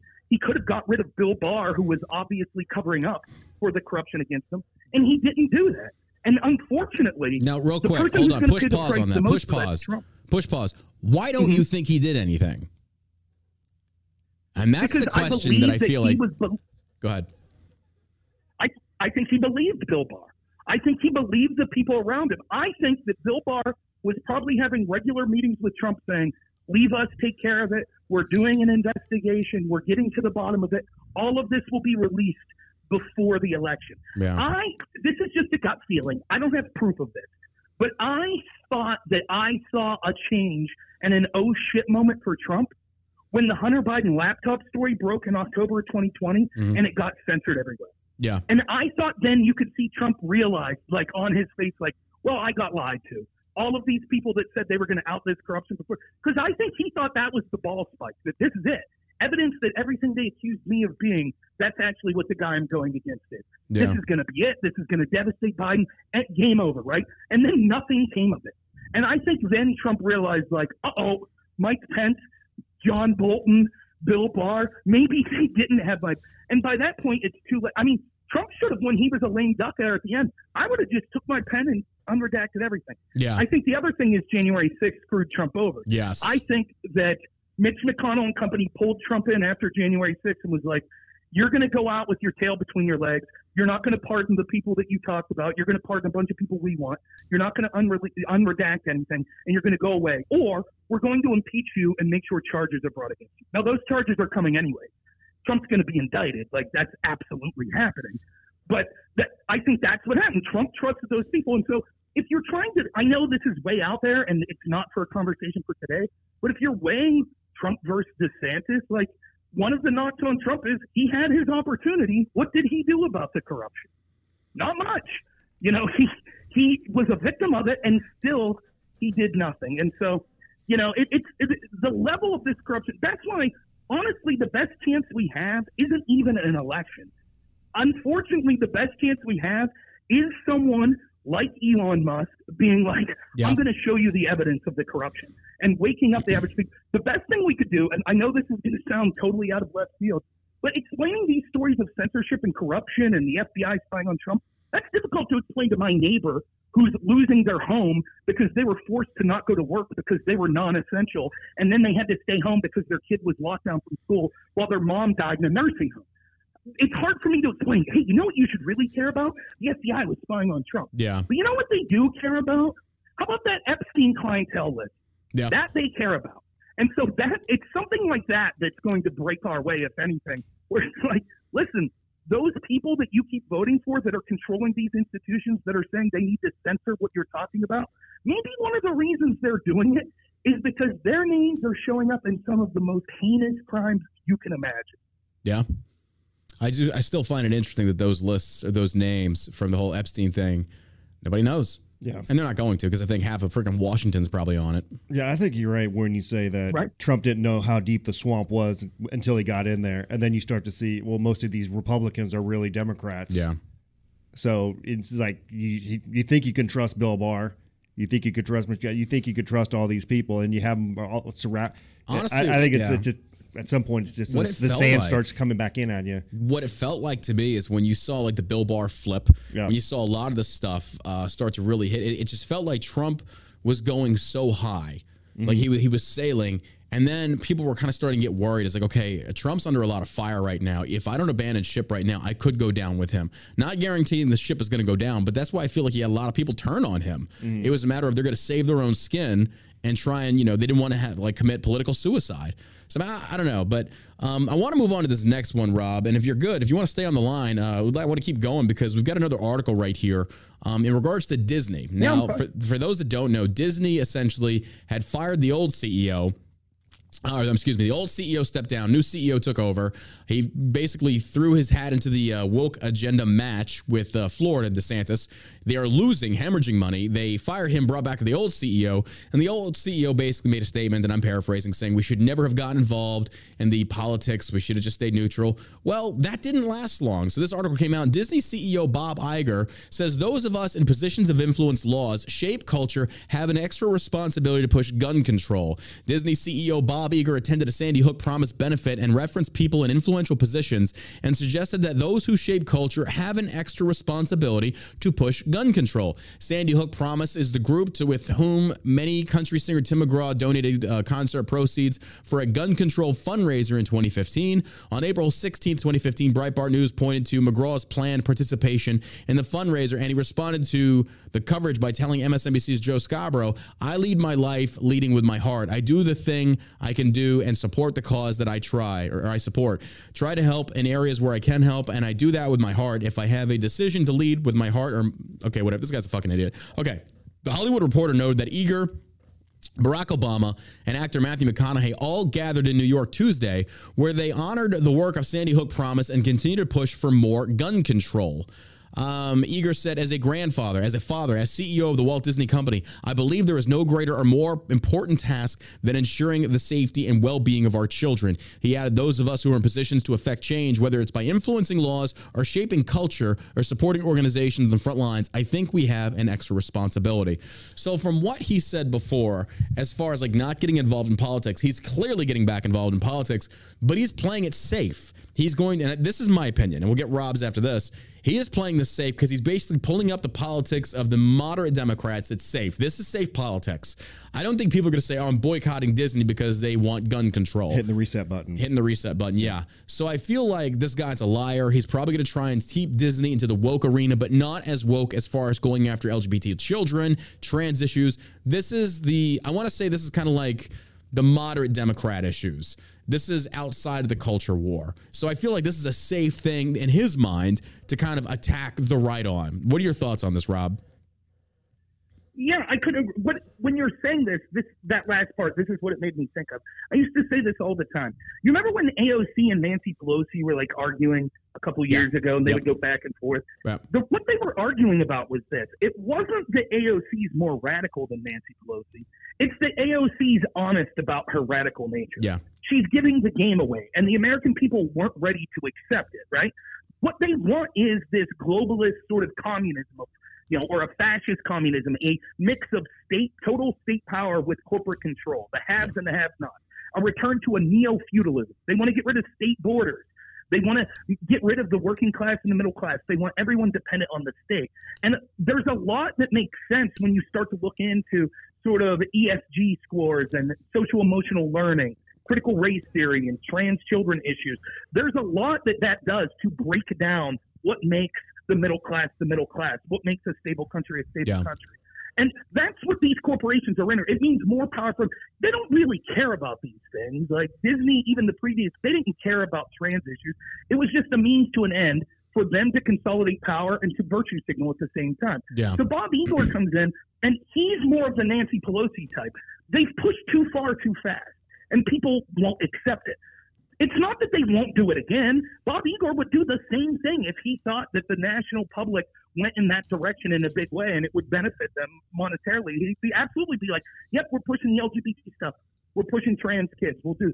But right now he knows they can't do that. Gun control, like you said, is a less woke ideology that still is one of the things that would disarm people in this country and erode the middle class and allow tyranny so they could push it because they got to keep virtue signaling.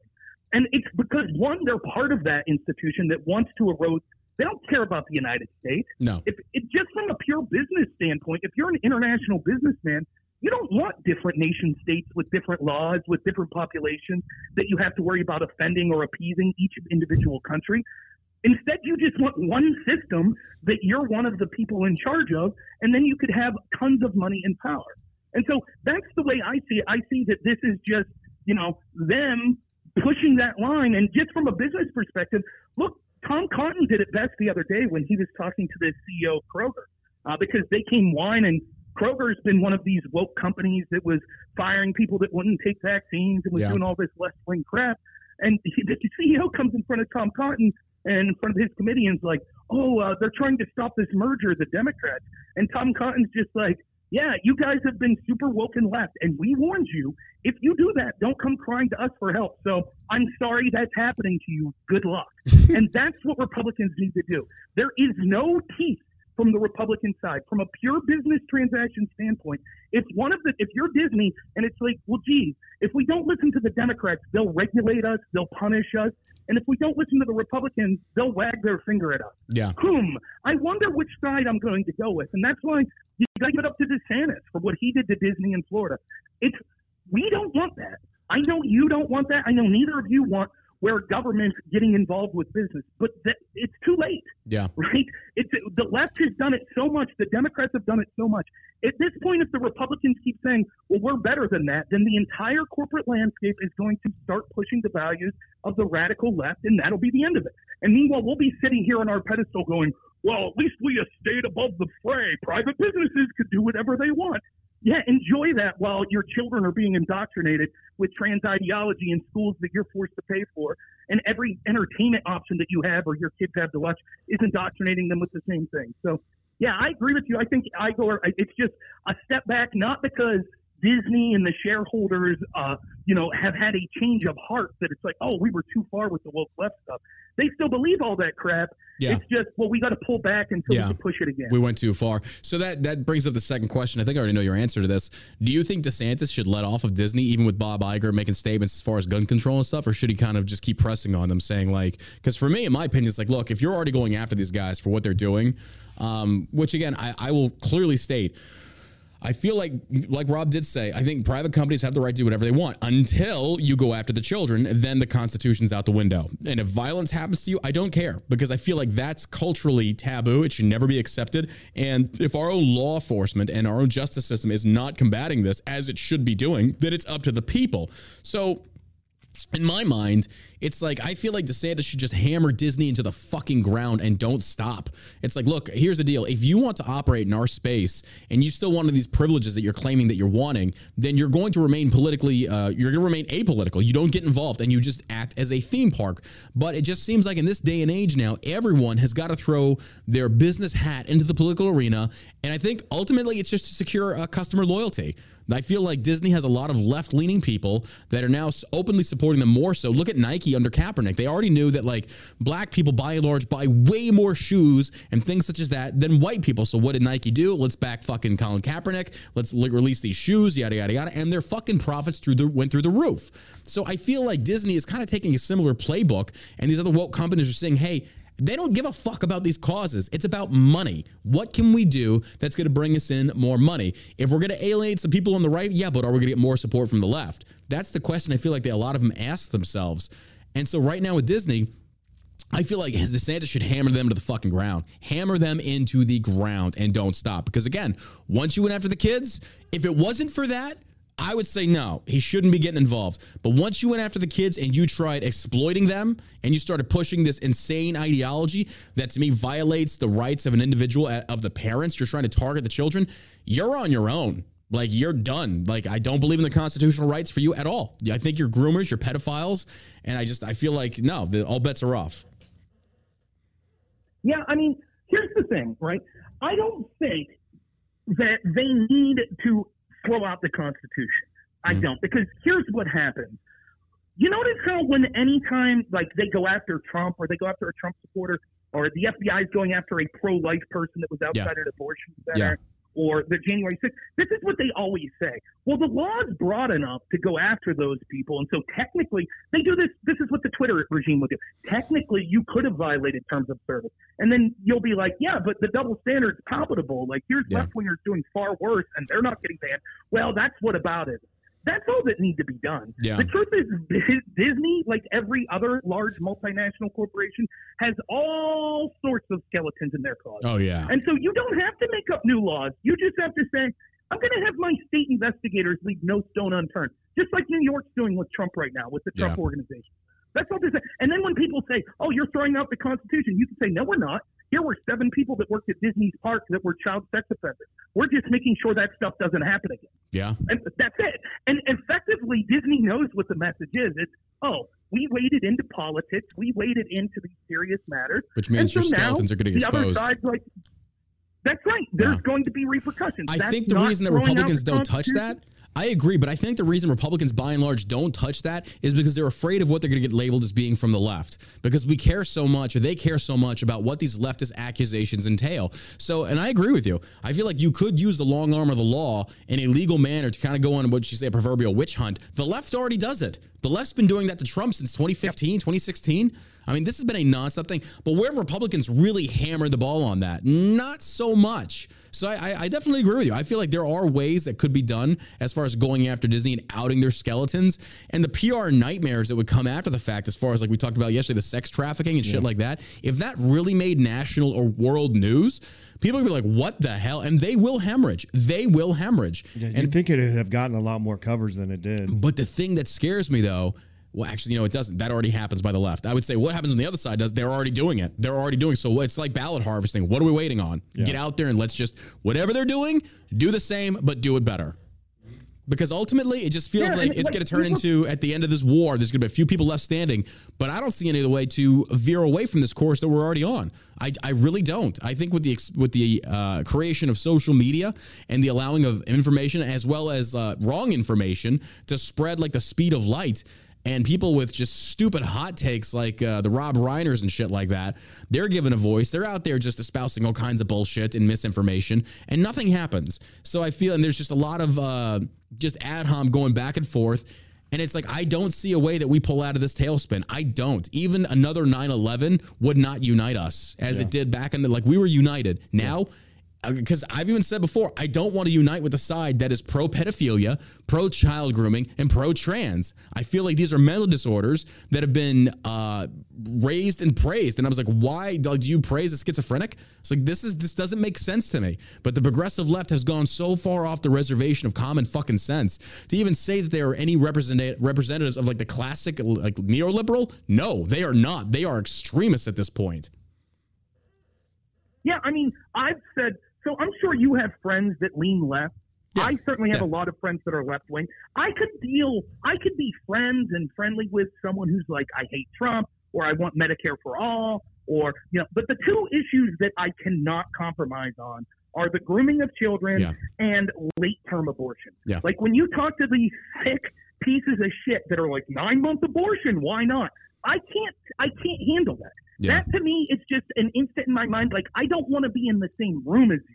Yeah. I can't be part of what you're part of. Now, if you come in and you're like, I think Trump should be indicted for having, I'll argue with you, but I don't hate you. That's fine. But those two positions, I can't live with. Like, look, again, we stand on principle. Our greatest strength is our greatest weakness, right?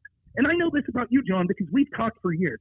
We are willing to listen to the other side when they have criticisms of ideas we support or people we support.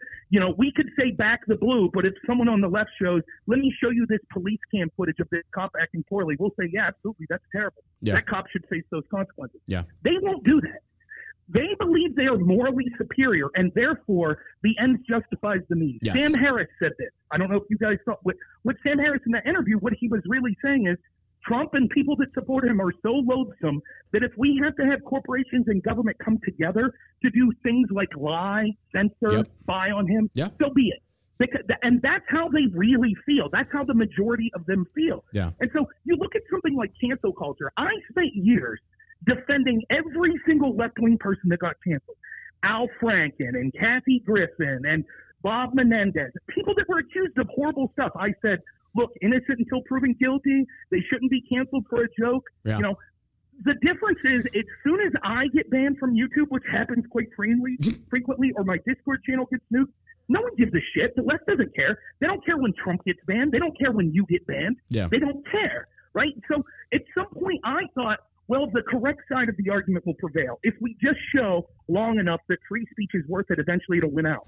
Newsflash, it's not. No. It's not going to win out. Until the people enforcing cancel culture are forced to deal with the very thing that they prescribe for other people, they're not going to stop. Similarly with these corporations. The left is out there calling social media, calling these corporations in front of them, saying, you're going to do what we want. You're going to push a trans agenda. You're going to censor Trump. You're going to censor questions of COVID. You're going to censor criticisms of Biden. And if you don't, we're going to regulate you. And the Republicans are just like, well, you're a private business. You can do what you want. Yeah. That only ends with these corporations doing whatever the Democrats say. You look to yesterday, a story broke my friend was telling me about. In San Francisco, at Twitter's headquarters, the local government of San Francisco is now investigating Twitter because they had employees working late and sleeping on the floor. This is literally a city where people shit on the street and are laying on the street and sleeping in the open air. And what's the city doing? Investigating Twitter because people are working late. Yeah. That's power. Yeah. What Elon should do is just say, fine, see, I'm moving to Florida. I agree. But that's why the Ron DeSantis, what you're suggesting and what Ron DeSantis has started is absolutely the way forward. I don't like it. I wish that we could end this mutual assured destruction, but we can't. Because the left won't stop, because they think that we're awful people. They think they're better than us, and therefore anything is justified to take us down and people we agree with. And so until they get a taste of their own medicine, they're not going to stop. I agree. Did you have something you want to interject, Josh? No, I 100% agree. I think that's the road that we're on now. Like, the wheels are in motion and Whether they can't we like be it or stopped. not. Yeah, that's just how it is. I would 100%, if I was Elon Musk, take all my businesses out of California. Well, we talked about that before. It's like, why is Elon even still there? It's like, number one, they're always going to come after you. Come to places like Texas or Florida, where he already moved the Tesla headquarters over to Austin area.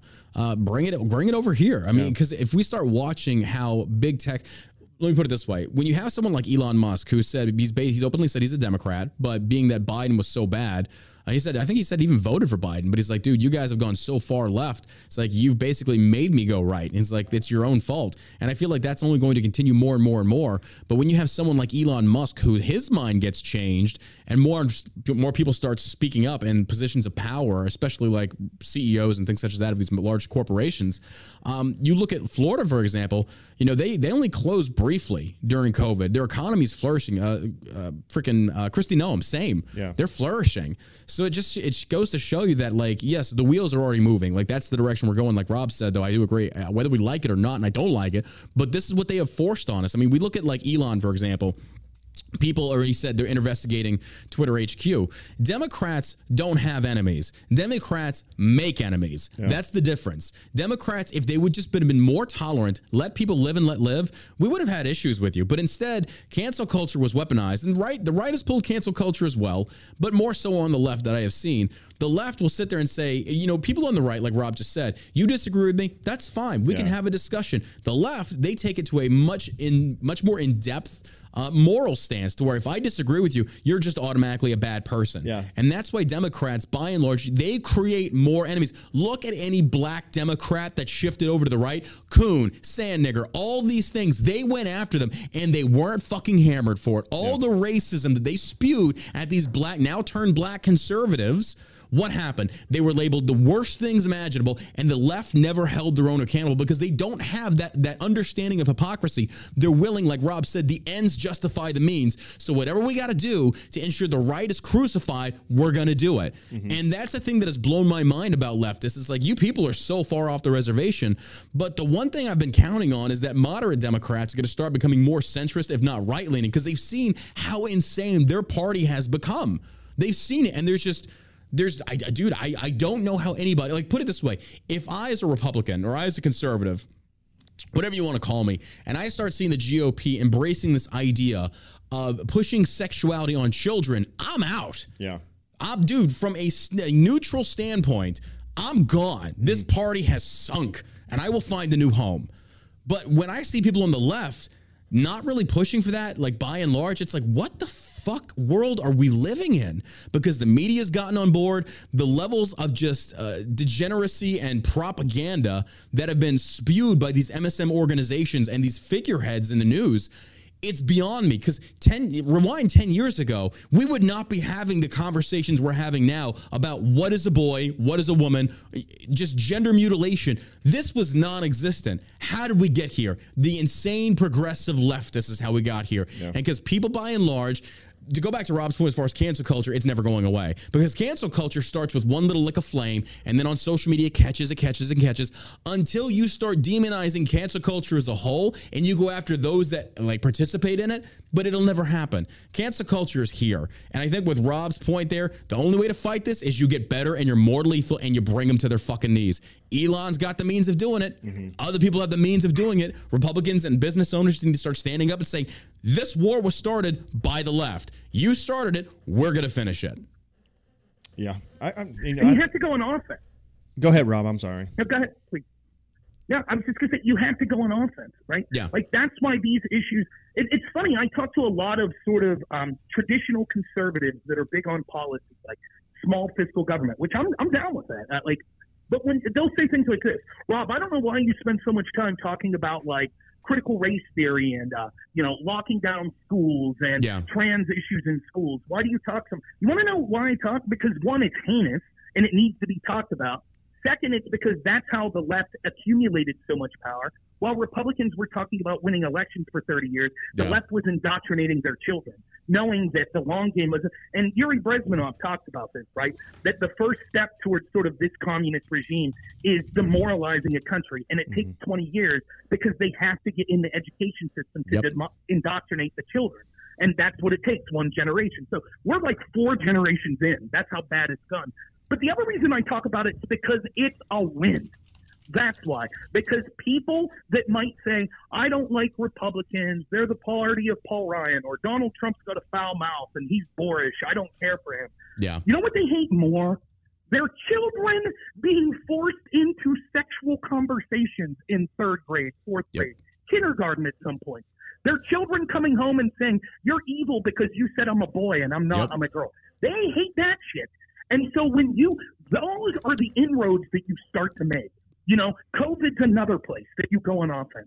When you look at how gleeful the left was to lock you down, to censor you, and then it turned out that it was all bullshit, that the vaccine mandates, the things they were telling us about it were bullshit, that in many cases they were more harmful than good. New study from Harvard just saying, if you read the CDC paper in January of 2020 or 2022 like I did, that paper gave the data right there that young people that previously had COVID were more at risk from the vaccine than COVID again. Yep, like left ignores it. That's the CDC's own paper. I did a huge I did a huge video and thread on it.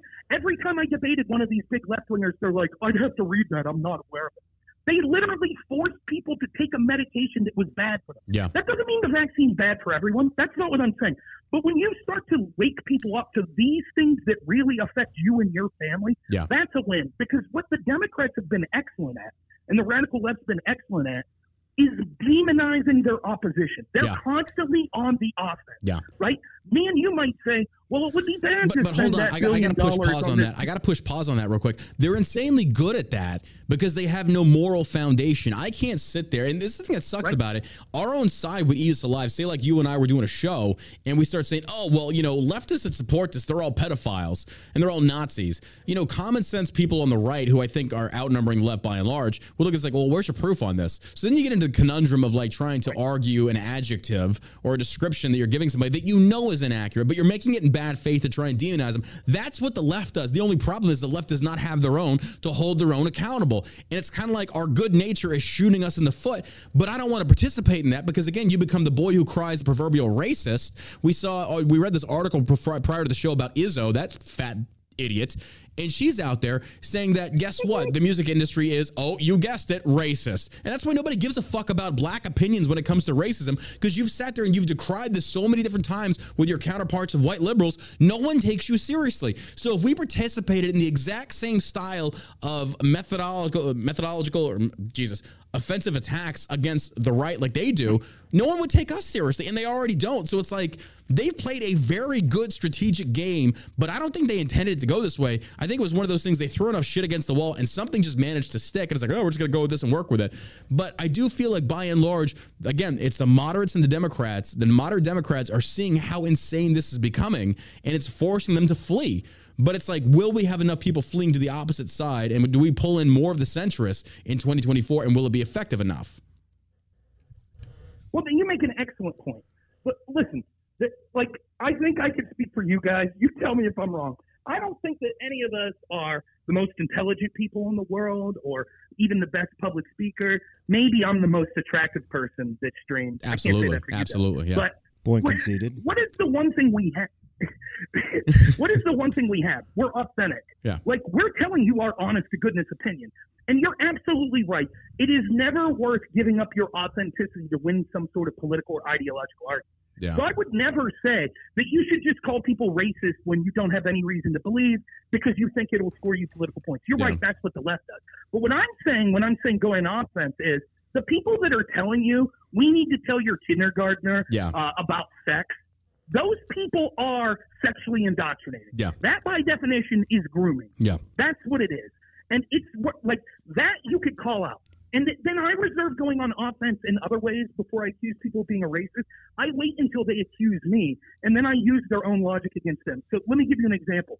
I could tell you that possibly we should look into the reasons why people cite these studies that say police are more likely to shoot an unarmed black man. Mm-hmm. So instead of just shouting racism, I could say, well, what are some of the reasons? And maybe the reasons are it has less to do with race and more to do with the geographical location where those police are being shot at. Yeah. And it happens to be those are black neighborhoods. So if you're a cop who's in a neighborhood like mine, where you might see one violent incident a year, you're less likely to either appropriately or inappropriately discharge your firearm.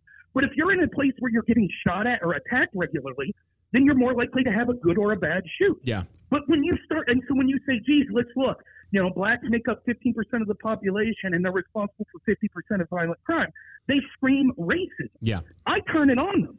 I say, this is how I deal with that. I say, well, will you acknowledge that most crime occurs intraracially? In other words, most white people are killed by white people. Most black people are killed by black people. Yeah. Ironically, the only difference of that is most Asian people are killed by black people. Yeah. That's the only exception. And we can't talk about that because if we do, you're a racist. Yeah. There was a lot of black on Asian hate crime that really went unreported. A lot of people weren't focusing on that. It's like, why? Because they are a protected class in America. I had a buddy of mine who owns the Fire for Effect candle company. Yeah, he owns this company, and he sent me the screenshot. I was like, John, I'm about to go off. And the screenshot was, it was a couple, and they own this business that said Black and Asian owned. He's like, so can we start putting white owned? It's like, dude, I would. Who gives a fuck? That's like, beat them at their own game. Because the realistic thing is, if we sit there and say Asian owned, Black owned, but we say white owned, why is that racist? Because if we're using skin tone to somehow legitimize a business for whatever the case may be, well, then why don't we participate in it? And if people say, well, that makes you a racist, like, then what gives you the minorities the right to get away with it? Instagram is back to you. You've got more subsidies coming to you. You've got way more things from the government that favor you. Fuck, like we talked about in previous podcasts, to get into a college, check out the fact you're a minority and you're going to have a leg up against any heterosexual white dude. It is an attack right now in this country against white people. And it's like, it's not like a direct attack. It's a passive aggressive, like, backstab, if you will. So why the fuck should I care about a Black owned business as opposed to giving a fuck about a white owned business? Doesn't you identifying those character or those racial features inherently make you a racist? Because it's like, I'm only going to support white-owned businesses. So what makes it any different if all you want to do is support Black-owned business? It's not about the quality of service. It's just about who owns the fucking business. Therefore, it's a racial matter, and you're showing favoritism. Right. Why did every business during the George Floyd riots put signs up that said Black-owned business or single mother-owned business? Because everybody knows. It's one of those truths we can't talk about, but everybody knows. Oh, if that's a white man that owns that business, then fuck them. Yeah. They must be a terrible. Oh, sorry if I'm not allowed to swear. Oh, you're good. You're good. But, that's how they. Okay. But yeah, that's why exactly what you're talking about. So when you say, isn't it true that most crime occurs intra-racially and amongst their own racial groups? The lefties are always going to say yes, and that's why the white supremacists and the KKKs are so stupid. It's white people killing white people. The Black people are killing their own. Well, given that, why am I not allowed to talk about Black homicide rates then? They say, well, you're focusing on Black perpetrators. I say, no, I'm not. I'm focusing on Black victims. Yeah. Why don't you give a shit about the Black single mom who works 2 jobs to feed her 2 kids, whose kids are getting shot up? But you say, well, we can't talk about that. That's racism because the guy that shot their kids are Black. Yeah. So we can't talk about that. Fuck you, right? You're the racist. You're the piece of shit that doesn't care about these things. I got called a racist because I was against the riots that were occurring in Milwaukee, in Minneapolis, in Chicago, in Atlanta, in Philadelphia, because a bunch of people, including white people, were going into Black neighborhoods and looting and lighting fires. And I got called a racist for being against that. And notice none of those people said, I can't tell you how many people I told that were telling me, friends that I knew on Facebook, that I would say, why don't you post your address and leave them come loot your home? Yeah. How about that? If they came into your white neighborhood and started looting, holy shit, that would be a big deal. But as long as it's just them going into the poor Black neighborhood, no problem. Let them get their aggression out. It's racism to stop. That's what I'm talking about. Like, that's the real racism. And I tell people this all the time, like Black people, I'm not offering you anything special for you being Black. I don't give a shit. I will treat you as an individual. My political ideology treats you as an individual. Same, I feel, and I know that some people disagree with this. That's how I feel if you're gay. That's how I feel if you're Muslim. I don't give a shit. I just don't care. I care about your actions. If you being a Muslim leads you to terrorism, then I care. If you being gay leads you to grooming children, then I care. Yeah. But if you're doing stuff in the privacy of your own bedroom and as a citizen you're acting in a way that I find to be, normal and acceptable, I don't have a problem with it. So what you see is that these groups the Democrats want to treat those people not as individuals but as groups. Yeah. Because they're worried if they treated them as individuals, they'd be better than the Democrats. 100%. You get these wealthy, elite people that say, well, we got to keep the inner city Black community down. Because if we didn't in a generation or two, maybe they would be coming for our CEO jobs. Maybe they would be coming for our lawyer Maybe jobs. they'd be going but conservative. As long as we tell them, that's right. As long as we tell them, you're a victim. Life's always out to get you. You're entitled to free shit. You don't have to better yourself. The world owes you something. What happens if you have a kid and you treat them that way? Well, the kid's going to grow up whiny and entitled and not become all they could be. The same is true that they've done to all of these minority communities. And it's because the bigotry of low expectations and the fact that the people forcing that, maybe not the individual that's misguided that on the street, but the lawmakers that are making those policies, they're the ones that are racist. Yeah. And so that's what I'm saying. I'm not like them just throwing the term out flippantly. I'm saying the people are kind of showing what's in there when The reason they say everything is racist is because they look at everything through a racial lens. Yeah. Which means that they're actually the ones that are racist. But you're absolutely right. Like, I don't want to give the wrong impression. I always try to make it a point. Never, ever, ever be inauthentic. Don't lie. Don't do that. That's not the right way to go. At the end of the day, we all die. Yeah. And what matters is, can you look yourself and your loved ones in the face? And you don't want to be on your deathbed going, I sold my soul because I wanted Trump to win. So I lied, I cheated, I doxed people, I did all this horrible stuff. We're not the left. Leave those SOBs, try to sleep at night. And I'm sure they sleep like babies because they have no soul, right? But I'm not going to become them. At the end of the day, if I die tomorrow, I might not have been right about everything. But damn it, I tried to do what was legitimately in my heart. And so that's good enough for me. Let me ask another hard-hitting question here. And you can correct me if I'm wrong on this, and this is something that I have noticed, and we're going to keep going with this interview because, fuck, Rob, you get me fired up, man. It's nice to have you on the show for once. And when we look at, let's say, for example, the mainstreaming of the LGBT, right now, the biggest issue I feel like as a society and American culture that we're dealing with is the rise of the trans movement, which I feel has segued into the child drag queen shows and the grooming of children.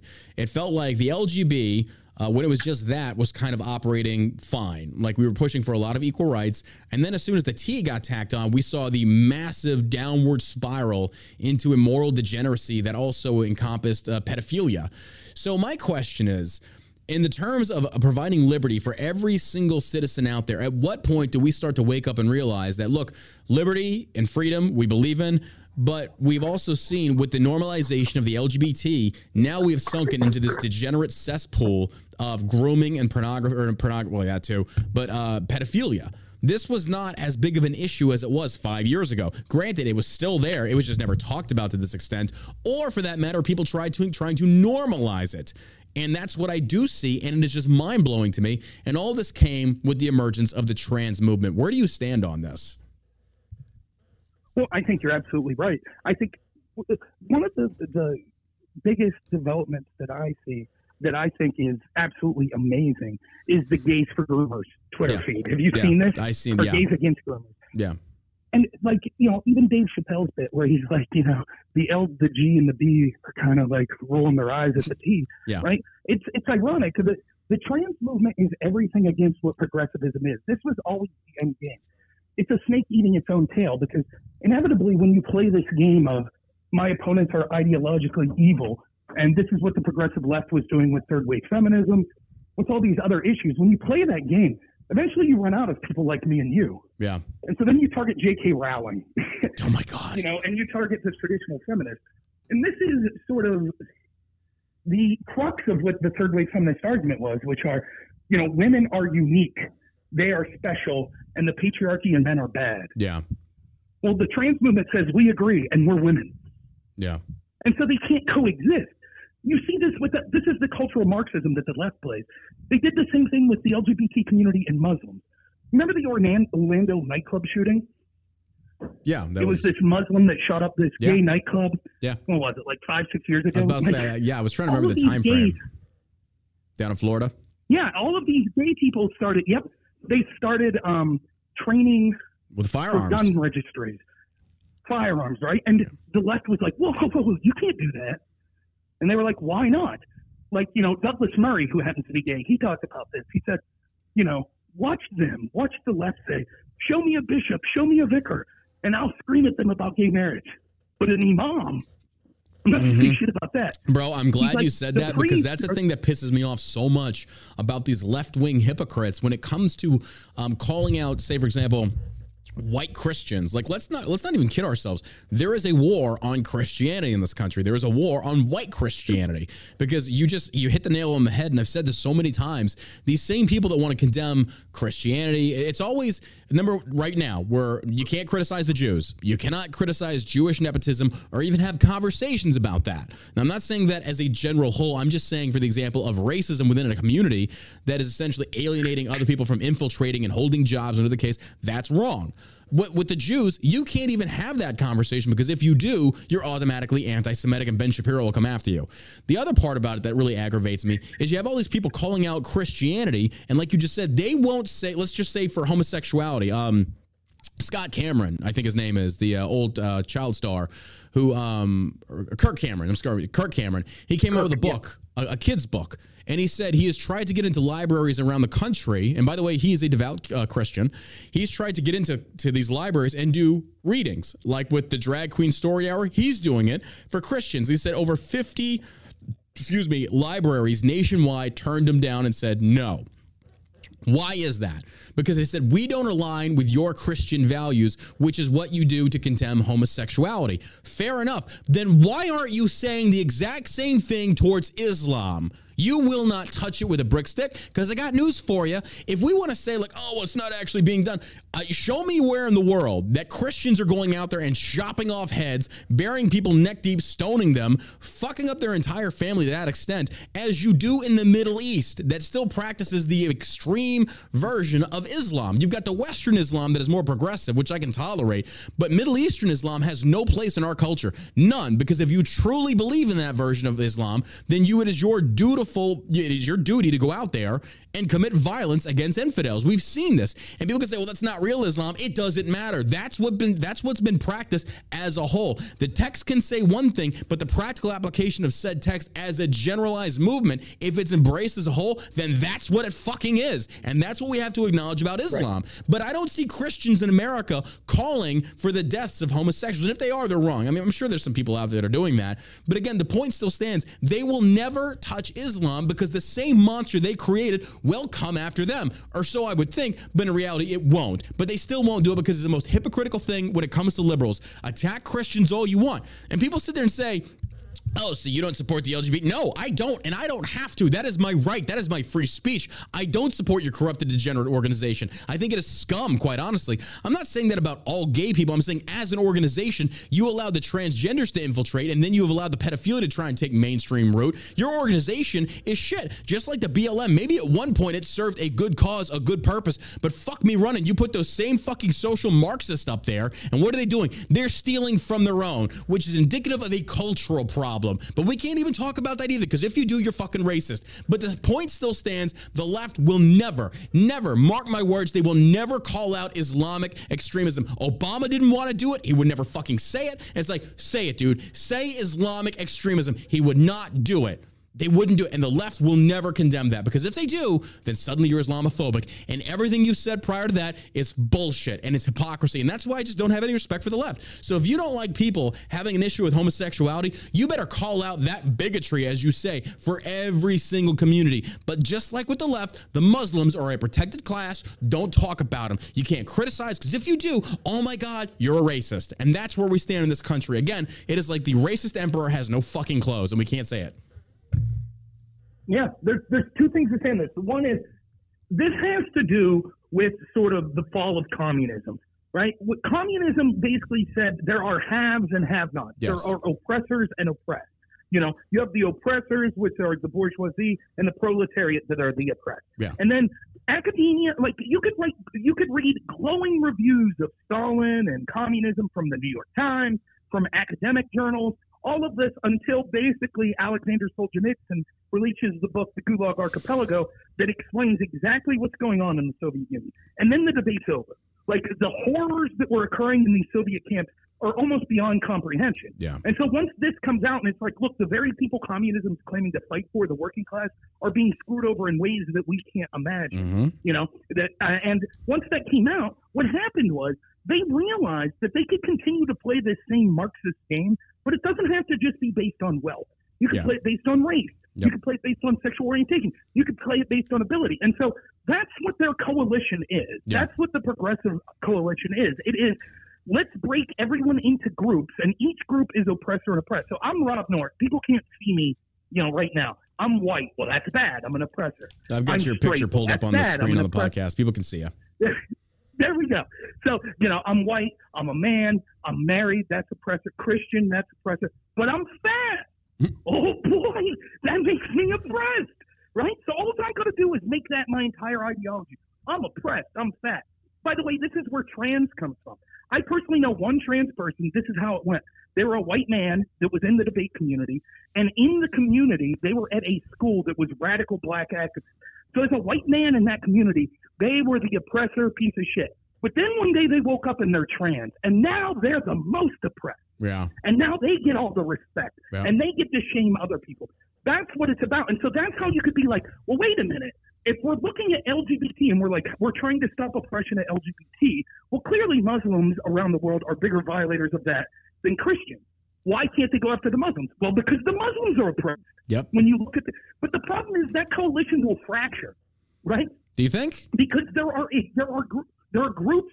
Well, they eventually don't have to, because once they get rid of all of the, we've beat down the white people and the men and the straight people and the Christians, then the groups are going to start to argue amongst themselves. Yeah.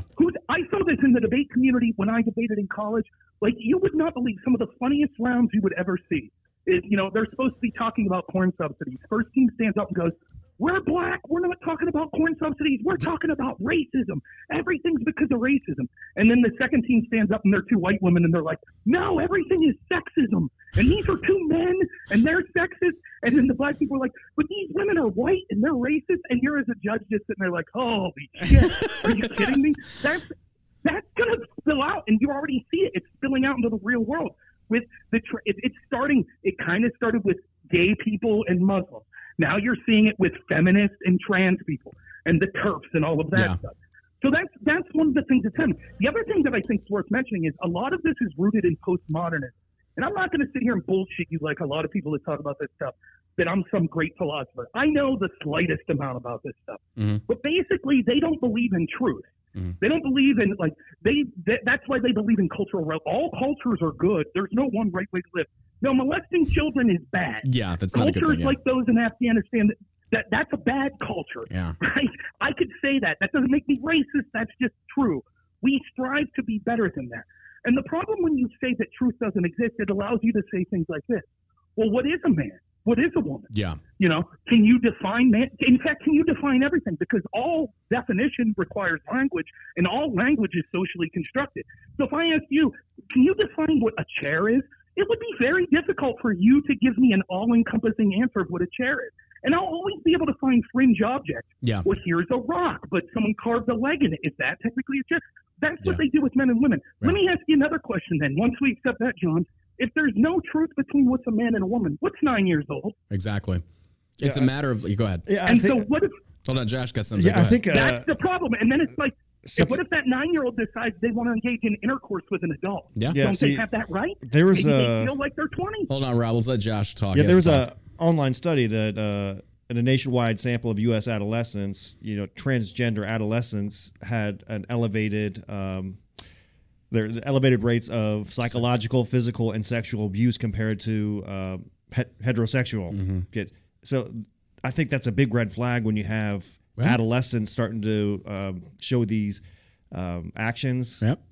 Start to say, maybe I'm a boy, maybe I'm a girl. Yep. I think that's a big red flag to maybe look into the parents or the adults that are around them and see what the hell is going on. Because clearly, if it's up into the high 70 percentile, that there's some sort of sexual abuse going on to these kids. You know what scares me about that is now transgenderism has become way more mainstream than it used to be back then. Yeah. And they're going to normalize this, and you're going to see a way more indoctrinated. Why is it so popular in California? Exactly. What's going on in California? All these people want to talk to kids about sex, and all of a sudden you have all these kids who are like, oh, these are transgender kids. You got to transgender youth. We got to take care. Yeah. Well, to me, it seems like there's some sexual abuse, some physical abuse, something's going on there. Or some psychological abuse for that matter. Because like when you screwing see these kids up in their head. When you see two parents that are trans and suddenly they have a trans child, don't tell me that they were born that way. And that's why, and again, that's why it leads back. We can have that debate towards like, were homosexuals actually born that way? Because it goes against the better nature of how nature takes its course. Or were you sexually abused as a young child? But yeah, possibly. And I'm not trying to say this towards all gay people. I'm just saying in general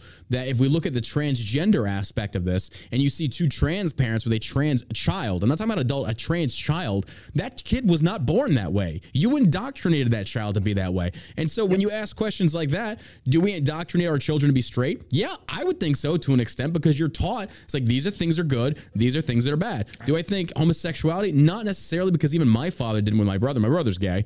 But there was a lot of abuse. There was a lot of abuse. Yeah, see, I don't think you don't raise your kids to be straight. That's just nature. That's our innate ability when we are born. This is how God made us, to man with woman, to but in have Christianity, children. we certainly do train our children to be straight. I just think it's an innate response to how God made humans. I mean, not everybody believes in God. That's fine. I do. So I think it's an innate thing that we're all born with. That this is how we procreate. This is how we. There's the natural order of things. Yeah, I'll agree with that. So 100%. I mean, that's just my personal belief. I can't think it's too far off. Yeah, Josh, you ignorant slut. Exactly right. Go ahead, Rob. Go ahead. Not a lot of people get that reference. That's absolutely right. There could be no sacred cows. There could be no religion over their religion, of their progressivism. That's what postmodernism's about. When you read the postmodernists, they talk about the conversation we're having right now isn't a conversation by like-minded people that are, friendly and having a conversation about things that we agree on. It's a power struggle. Yeah. Because if there is no truth, then any conversation between two parties is just both of them trying to get power and dominance over the other. It's probably why they always said I'm speaking my truth. I'm speaking my truth. It's like, no, there's just the truth, and then there's the lies. If you say 2 + 2 is 5 is my truth, well, no, your truth is wrong. Yeah, it's wrong. It's not true. It's not right. So I think that's why they dismantled the conversation to the extent that Rob's describing. So that way they never have to accept the truth. Like Matt Walsh's "What is a woman?" It's a basic biological explanation, but instead what they try and do is they get into the weeds of biology and start saying things like, "Oh, social construct." Yeah, the social construct part, that is true, but that social construct was rooted off a sexual biological nature. A boy is a boy, a girl is a girl. The social construct that comes with it you might not like, and you can disagree with gender roles and gender norms. I can understand that, but to sit there and deny the basic principle of what makes a man and a woman, that's when you lose me. And then I feel like you're a bad faith actor. It's like we can have no conversations because, again, you are not rooted in the actual truth that is by and large accepted by the entire fucking world. It's not just America's views. The entire world understands the difference between a man and a woman. The fact that America even has to have this conversation in 2022 is just mind-blowing to me. This is where we're at as a society, and I feel like we have failed. We have failed massively. We could have been on trying to cure cancer, doing amazing things, which, by the way, Joe Biden still is not done. We could be doing such amazing things, but instead we are bogged down in this culture war that was spawned by leftist insanity and embraced by politicians and corporations, and America feels to me, honestly, like a Sodom and Gomorrah 2.0. And a smokescreen to like things that are really going on. Yeah. Yeah. That's absolutely right. And, when you think about it, right, if you read these dystopian novels like 1984, or my friend Drone Tech, he's always talking about Star Trek, there are 4 lights. Like, if you've ever seen that episode, in 1984, it's 2 + 2 is 5. What is that about?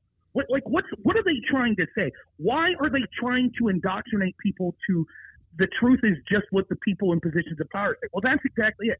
Yes, there are reasons to indoctrinate your kid. They don't want any group above their own. They don't want Christianity. They don't want religion. They don't want the nuclear family. Yeah. That's why BLM had in their website, one of the big things they were going after was the nuclear family. They want their children indoctrinated by the state and their agents, which are the left-wing teachers that they put from K through 12 all the way through secondary education. Yeah. That's what they want. Because if they could create people that believe that the only truth is what they tell them, then they could achieve universal power. Yeah. Right now, we're able, for example, to do things like this. We could take the Hunter Biden laptop story, and they could say, this story's bullshit, and we could say, no, it's not, and let me show you why. Because we could see that the people that received these emails, like Tony Bobulinski says, yes, I did receive this email. We could see the proof from pictures that Joe Biden met with these business associates.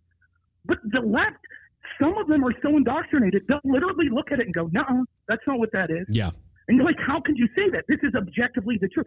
That's the power of saying there is no objective truth. Yeah. If you are in power and truth doesn't exist and it's only what you say it is, you could make people believe anything. Mm-hmm. And then you start reading books like 1984 that says, through pharmacological and sort of societal issues, people will embrace authoritarianism. They'll beg for more of it. They'll beg for censorship.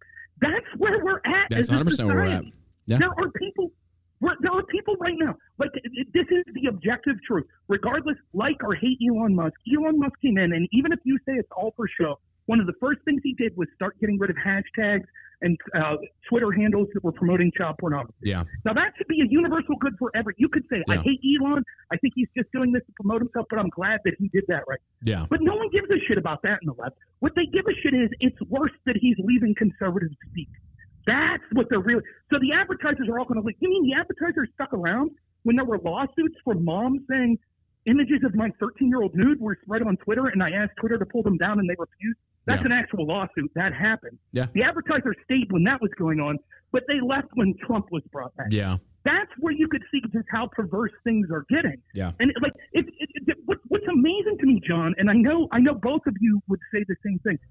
It's accelerating at such a rapid pace. If I told you 10 years ago that it would become a censorable offense on almost every social media platform to say that men can't be women, you would have laughed at me. Yeah. You would have said, that's crazy bullshit Alex Jones stuff. Yeah. But now we just accept it. When I'll be streaming to Twitch later tonight, I can't have this conversation I'm having with you there. Yeah. I can't have it. That's why you need to go to Rumble, bro. That's why I need to get you over to Rumble, because you can have these conversations on Rumble. That's what I love. And here's the thing I love that kind of proves our own point.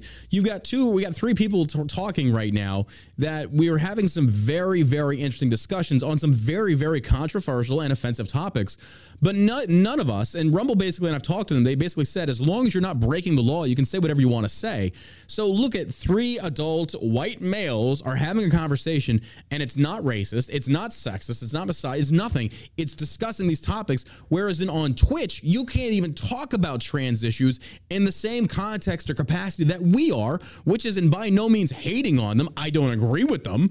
But you can't have that. And so what you've done is you've censored one platform. Therefore, you can never really get to the crux of the scenarios or the positions. So you have to kind of lightly curtail around them without hitting it right on the nail or hit the nail on the head. Versus Rumble, we've been given that opportunity, and here we are not abusing it. So it's not really true that if you give people free speech, instantly the hatred comes out. Liberals have said that to undermine Twitter, to character assassinate Elon Musk. That's all that is. People start saying, "Oh, the N-word spiked on Twitter." No, the fuck it hasn't. Yeah, by Snoop Dogg. Yeah, like Snoop Dogg and like black Dave hip hop Chappelle? artists. Yeah, they can get away with saying it, but white people, oh God forbid. Those guys? Yeah, I mean, Dave Chappelle can't do a skit without. Yeah.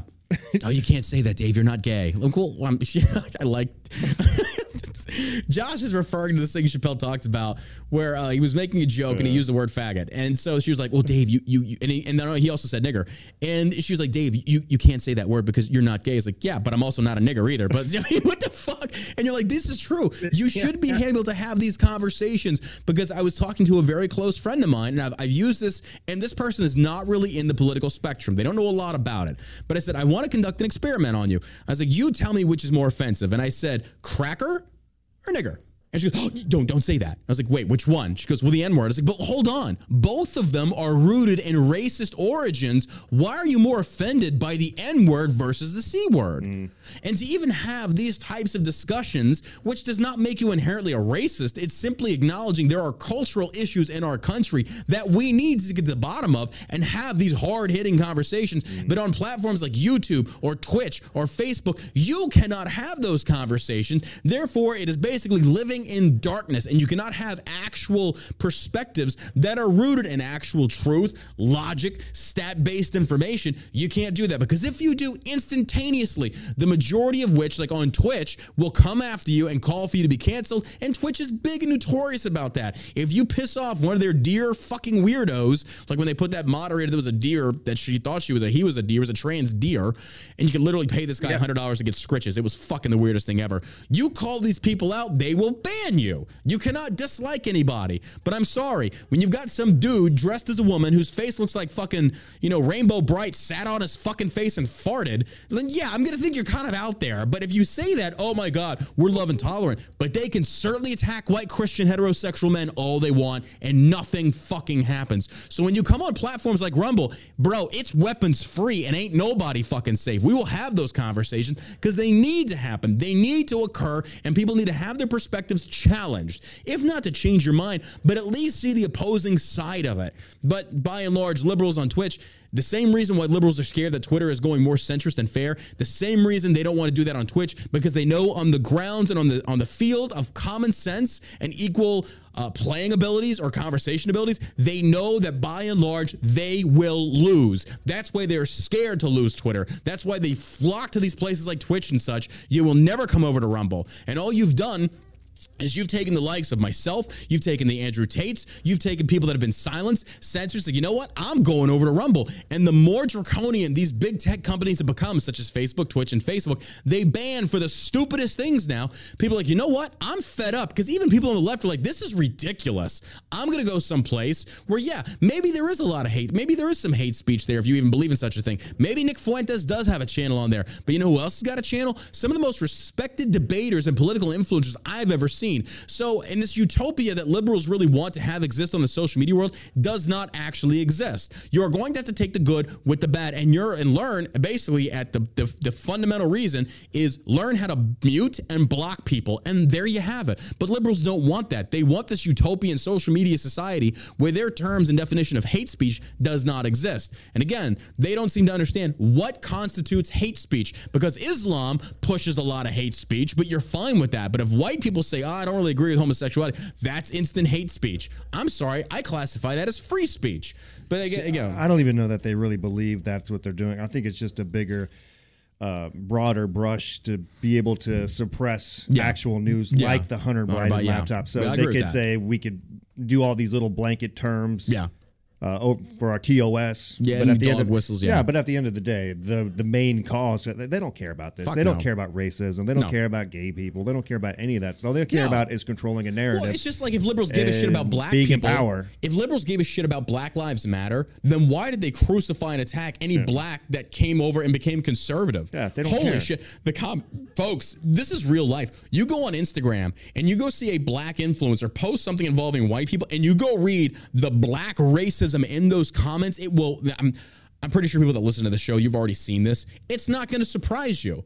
But God forbid you post something like that in regards to like a black hate crime and instantaneously, oh, well, why are you pointing this out? Is it you're racist? It's like, no, it just needs to be pointed out because guess what? Blacks do commit hate crimes. Everybody commits. There's not a single race that is not guilty of having those within their race committing hate crimes. But when you try and deflect and make it, and try and say that, oh, it's because, they've been oppressed for so, like, no, bullshit. Bull fucking shit.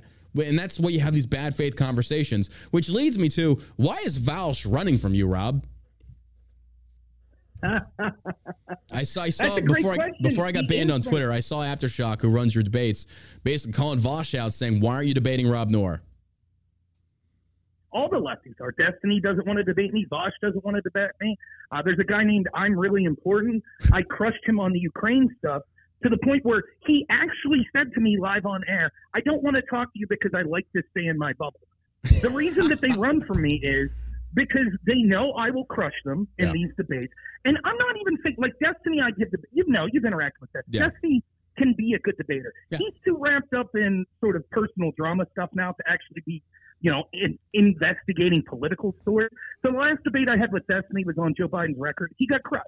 Mm-hmm. That's what happened. And they still talk about me on their shows. They say, Rob the conspiracy theorist, but they don't want to talk to me. And the reason is this, because I'm not a big streamer. They would talk to a Jordan Peterson or they would talk to someone that they felt they could reach a big audience to get their message out. But they're not going to talk to someone like me who could wreck them and only has 80 people watching.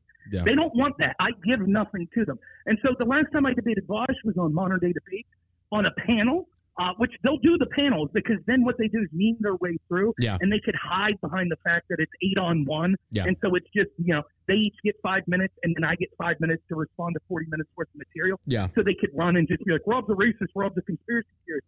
But that's exactly what's happening. They're running from me in all these issues. People do it. I can't find lefties to debate me anymore unless it's on crazy issues. Yeah. That's why if you watch the debates I've done recently, I'm debating right-wingers on white nationalism or Christian nationalism because they'll debate me, but the left-wing people, like I can't get someone to debate me on the Twitter files or on Hunter Biden's Burisma connections or on Russiagate or on the FBI spying on Trump. They don't want to touch that because the truth is this. They know the entire sort of mantra of someone like Vosh or the people that follow him. They feel that they're these hip, cool revolutionaries. Mm-hmm. But the problem is, it's like the hippies in the 70s, except all of the establishments on their side. Yeah. And so when they can't admit, oh, we pretend to be the underdogs. We're the little guys fighting. And simultaneously, every major corporation and political body is on our side. Yeah. They can't admit that. And to include the MSM. They just have to run from the conversation. Yeah. And so that's what Vosh is going to do. He's going to run. He pretends the last time he was on the Crucible, one of the super chat said, why are you running from Rob Noerr? Will you debate Rob Noerr? And he's like, Rob Noerr, I don't know who that. Oh, yeah, he's dumb. Or maybe I'll consider it. He don't want to do it. I've had 3 or 4 moderators reach out to him. I've reached out to him. I've reached out to Destiny dozens of times. The last time I debated Destiny, he said, yeah, he wants to debate me on Hunter Biden working for Burisma. Well, it hasn't happened. And, I'm not trying to brag, but I do have a background in debate. I do look at these stories of corruption and know my facts on them. And they don't want to wade into the water. They would prefer to beat up on random callers that are calling in or people that are, that they could easily say, well, that person's racist. They'll talk to Nick Fuentes. Destiny was buddies with Nick Fuentes. They'll talk to him because at the end of the day, even if you lose a debate, you can still tell your audience, well, he's a Nazi. Yeah. So who cares, right? Everything he says is not. They can't say that shit. No, I saw Destiny debated Nick Fuentes. I was like, why is this happening? That's interesting. I mean, I should have tuned in for that. But no, it was apparently Nick Fuentes went up against Destiny. I saw Nick Fuentes on another show doing the debate, and I was not impressed with Nick Fuentes' stances. Like, he seemed very lackluster. He wasn't as passionate about something because he was also talking to 2 black dudes. I was like, wait a minute. Suddenly the white nationalists, you're not as very passionate as the things you were before, saying before. Now you're confronted with 2 black dudes. What happened to that zeal? What happened to that, that passion? But Destiny, I don't get Destiny sometimes. Like, I get where he comes from a few times, but on some of the stances he takes, it's like, dude, like he's a very pro 2A guy, which means, okay, there's a seed of common sense in there. He understands the need for the Second Amendment. But these other issues, I think he calls himself a sock dem. He's a socialist Democrat, I think. Is that what he calls himself now? Yeah. Yep. Which, okay. That's like Vosh calling himself a democratic libertarian or a social libertarian, which is like, that doesn't make sense. I don't get that. Everybody has to be a special boy. The labels, the labels that they throw out, I don't even pay attention. But Destiny leads above Vosh. Vosh sucks. Vosh is disingenuous. He's a terrible debater because he relies on emotional appeals and lying. Vosh debated Jackson Hinkle. Jackson Hinkle's this sort of, I think he would call himself like a MAGA communist, which is very weird. I disagree on a lot of what Jackson Hinkle says. Yeah, he's like a Jimmy Dore type person where he's a super socialist progressive person, but also thinks that the CIA and everything was against Trump. And so he's like, the enemy of my enemy is my friend type thing. Yeah. Which I don't necessarily disagree with on many things. But Jackson Hinkle debated Vosh maybe a year and a half ago, and I did a 4-hour review of this 1-hour debate, right? And the crux of the debate was the OPCW, which is sort of the UN's regulatory body that investigates chemical weapons attacks. They did a review of the attack in Syria that led to Trump bombing Syria, right? There was this gas attack. I forget the exact region in Syria. And basically I'm just going to give the cliff notes of this. There was a whistleblower who was the point person for the OPCW in Syria that basically was like, this is bullshit. Assad did not gas his own people. In fact, we don't even think there was a gas attack. And he had all of these reasons why. So he brings these findings to his body, and the body basically tells him and his team, well, we're going to let you go. And they replace them with people that weren't there, and we're like, here's the story. Assad gassed his people. So this whistleblower is speaking up saying, this is bullshit. They buried the real story. So Jackson Hinkle's arguing that side of it, and Vosh is arguing the other side. Now, here's the reason I bring it up. Towards the entire position of Jackson Hinkle relies on the testimony of this one whistleblower. And Vosh says this towards the end of the debate. He says, well, you're aware that this guy ends up concluding with me that Assad gassed his people. And Jackson takes a step back, and he's like, wait, what? And he's like, yeah, the guy ultimately concludes at the end that the gas attack did happen, that it was Assad. And Jackson's like, oh, that's it. That's the end of the debate. Vosh wins the debate. Mm-hmm. But then luckily Jackson's like, well, wait a minute. Can you show me where? Yeah. And Vosh is like, well, that's what he said. And Jackson's like, wait. I'm reading the conclusion right now. He actually says the exact opposite. And Vosh is like, well, anyways, back to that other point. Okay. In a nutshell, that's Vosh. Okay. He just lied. He just made it up. And what's the lie? He'll just deflect and move on to the next thing if he gets caught in the lie. And if he doesn't get caught in the lie, well, then I've won the debate. Yeah. That's every single issue. That's how he debates. Destiny's not like that. Destiny, you could actually have an actual conversation with it. And you've done it. I've done it. Yeah. You could have a debate with him. I think that he's fallen off because if you're talking to someone like you or me, you have to be up on the facts of an issue. And sometimes that takes time looking into things. You can't, if you're just he's doing the Steven Crowder thing now where he just sets up a table and says, talk to me about this issue. That's easier to do because you're sort of, it's sort of like an ambush style person on the street. It's harder when someone's prepared to deal with it. Destiny's now in this drama arc. It gets him more views, more clicks. And here's the truth. And I'm sure you guys know this. the lefty political world of streamers, they don't have shit to say when their side's in power. No. Because they can't defend the open border. They can't defend inflation. They can't defend the corruption. So then it's all drama. Yeah. Who Destiny sleep with this week? What did Tefel say this week?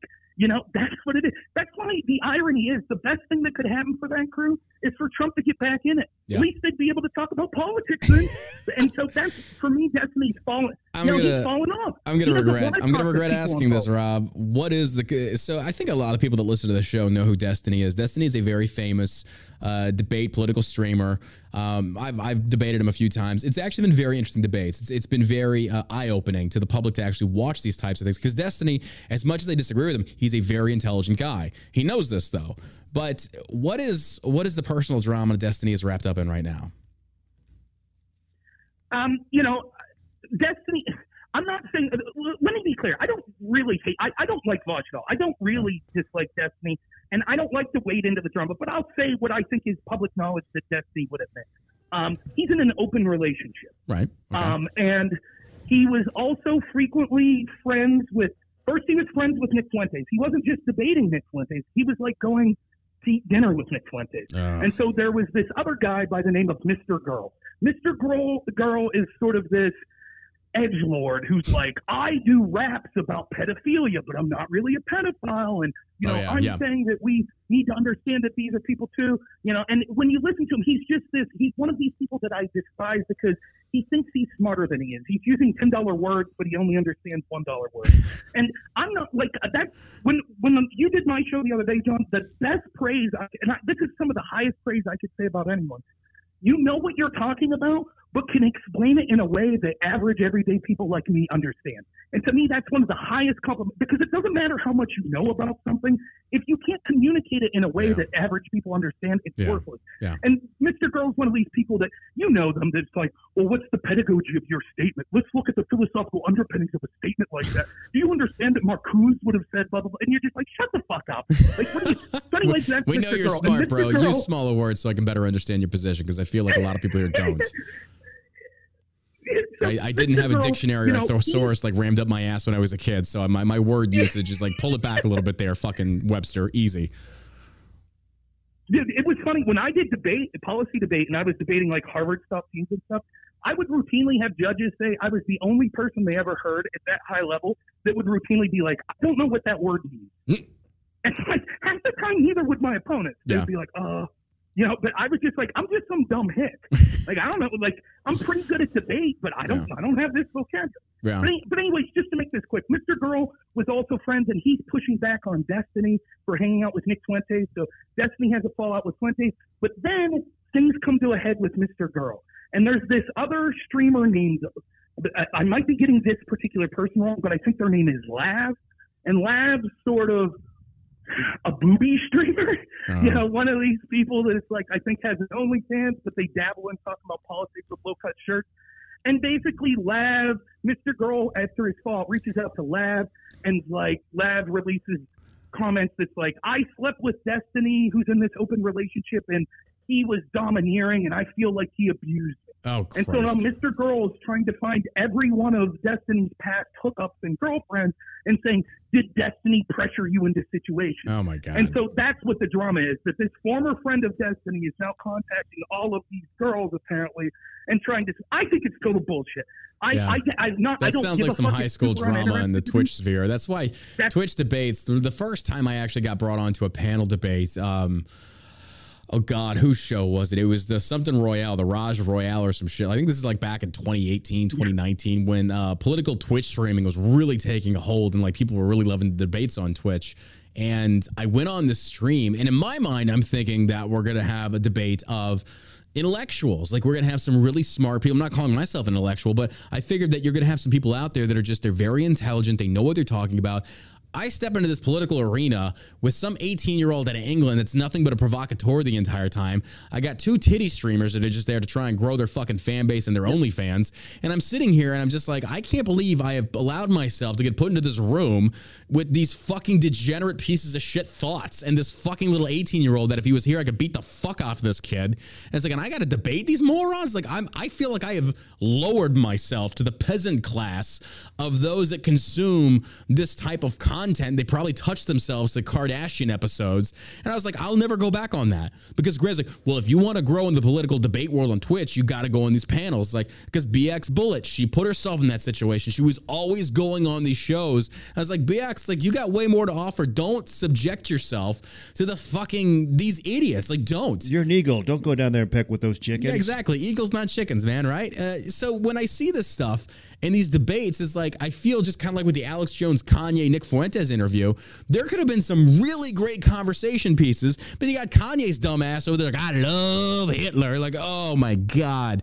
But that's the problem with Destiny. It's like, get out of that. Like, Destiny could do so much better. Pull yourself out of that bullshit. Don't subject yourselves to that type of peasantry, because honestly, you're never going to win with these people. These are the people whose intelligence level equates to that of their shoe size. You're not going to have really good content. It's literal fucking drama. And those are the same people, especially when you bring in the titty streamers. If I see a titty streamer at a debate, I'm out. Like, no, I'm not doing this. I'm not debating this. Like, what is this? It's like, you know what you're fucking doing. You're trying to get favoritism because you're tits. And God forbid you call that out. Oh, you're a messiah. I remember the one thing that we had.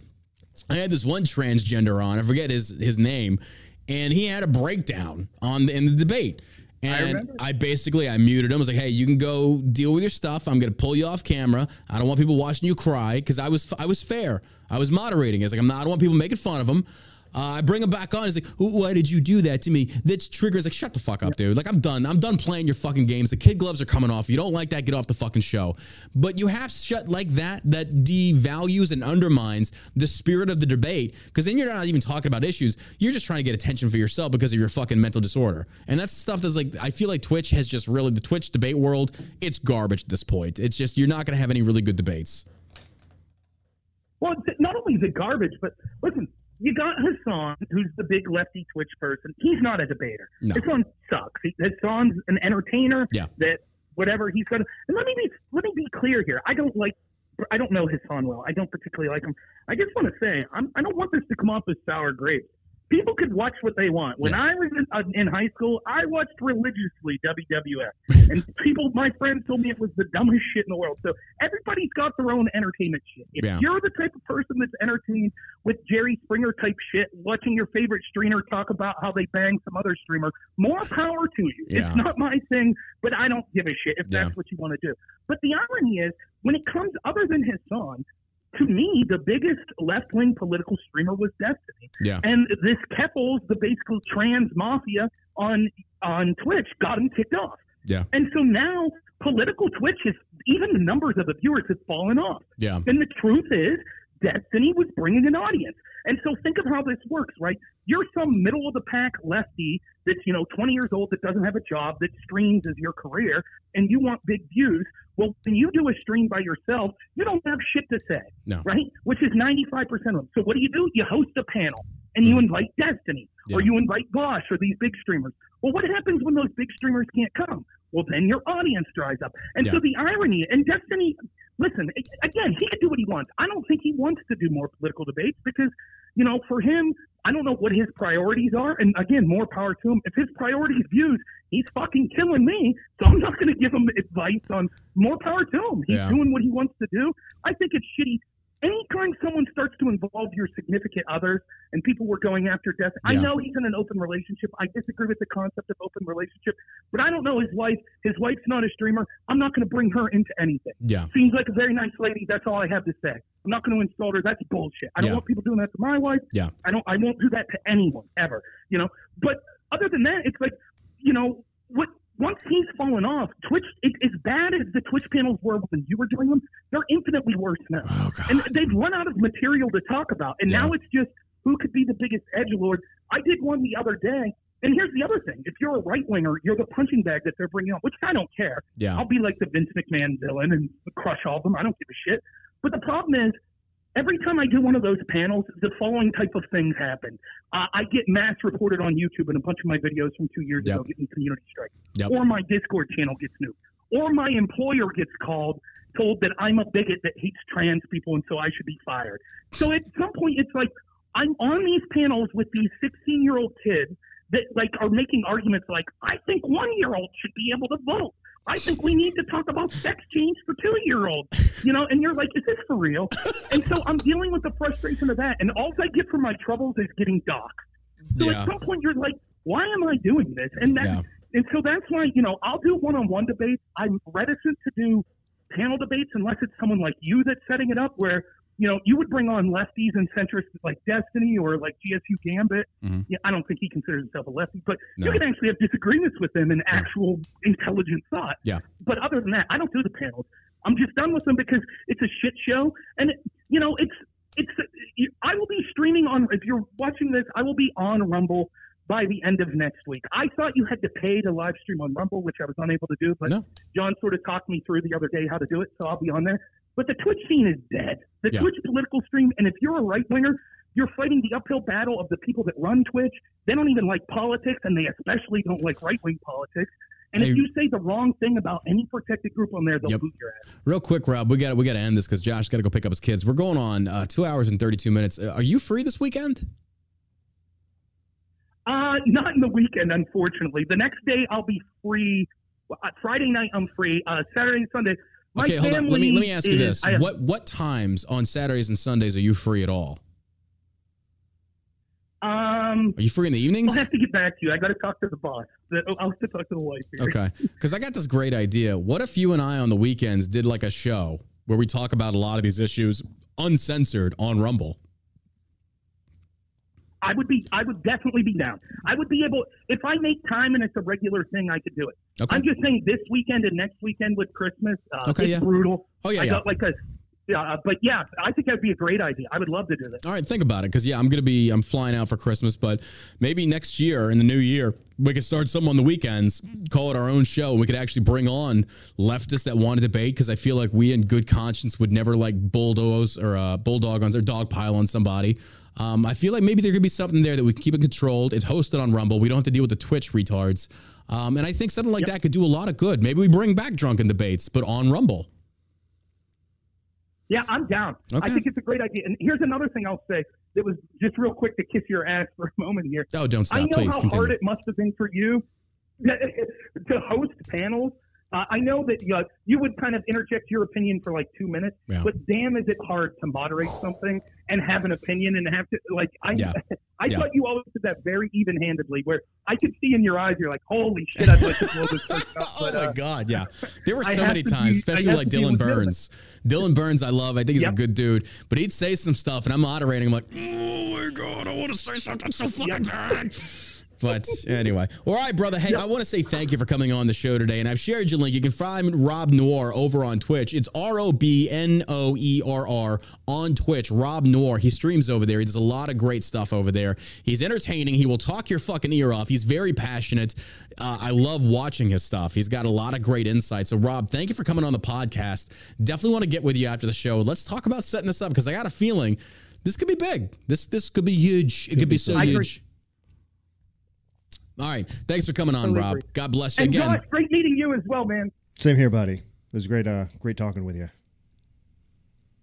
All right, with that being said, folks, we got to wrap up this episode. This episode was brought to you by shellshockcbd.com. Hey, but first, real quick, if you've enjoyed today's content, think about sponsoring us on Locals. Locals can be like $4.99 a month, $9.99, whatever. We just got another $50 donor for the show. Thank you so much. That little Locals tab, it's there on the Rumble page if you want to hit it and you want to go support the community. $4, $5 a month. If you enjoyed this and you feel like you got something out of it, it helped you kill 2 hours, think about supporting us over there, and it goes a very long way. And make sure, those that supported us on Twitch, go check to make sure that you're not still doing that, because we still got a payout from them of like $300. I don't want to see your money going to that group of people, because I feel like Twitch is just very disingenuous, and it's lefty ran as well. But anyway, over on Locals, give it a tap that link, and I'm telling you, if you want to see more content like this, you want to see more fun things like this, maybe we do bring back Drunken Debates only on Rumble, though. I kind of like that idea. I like the idea of only on Rumble. It could be huge. It could be something fun. So, all right, folks, we'll see you. Today is Wednesday, so we'll see you Thursday, tomorrow morning, or tomorrow afternoon, 12 p.m. CST-ish over here on the Rumble page. Also, make sure you can listen to the podcast wherever podcasts are downloaded. You got anything to add, my man? You guys have a great day. And as always, you stay savage, America.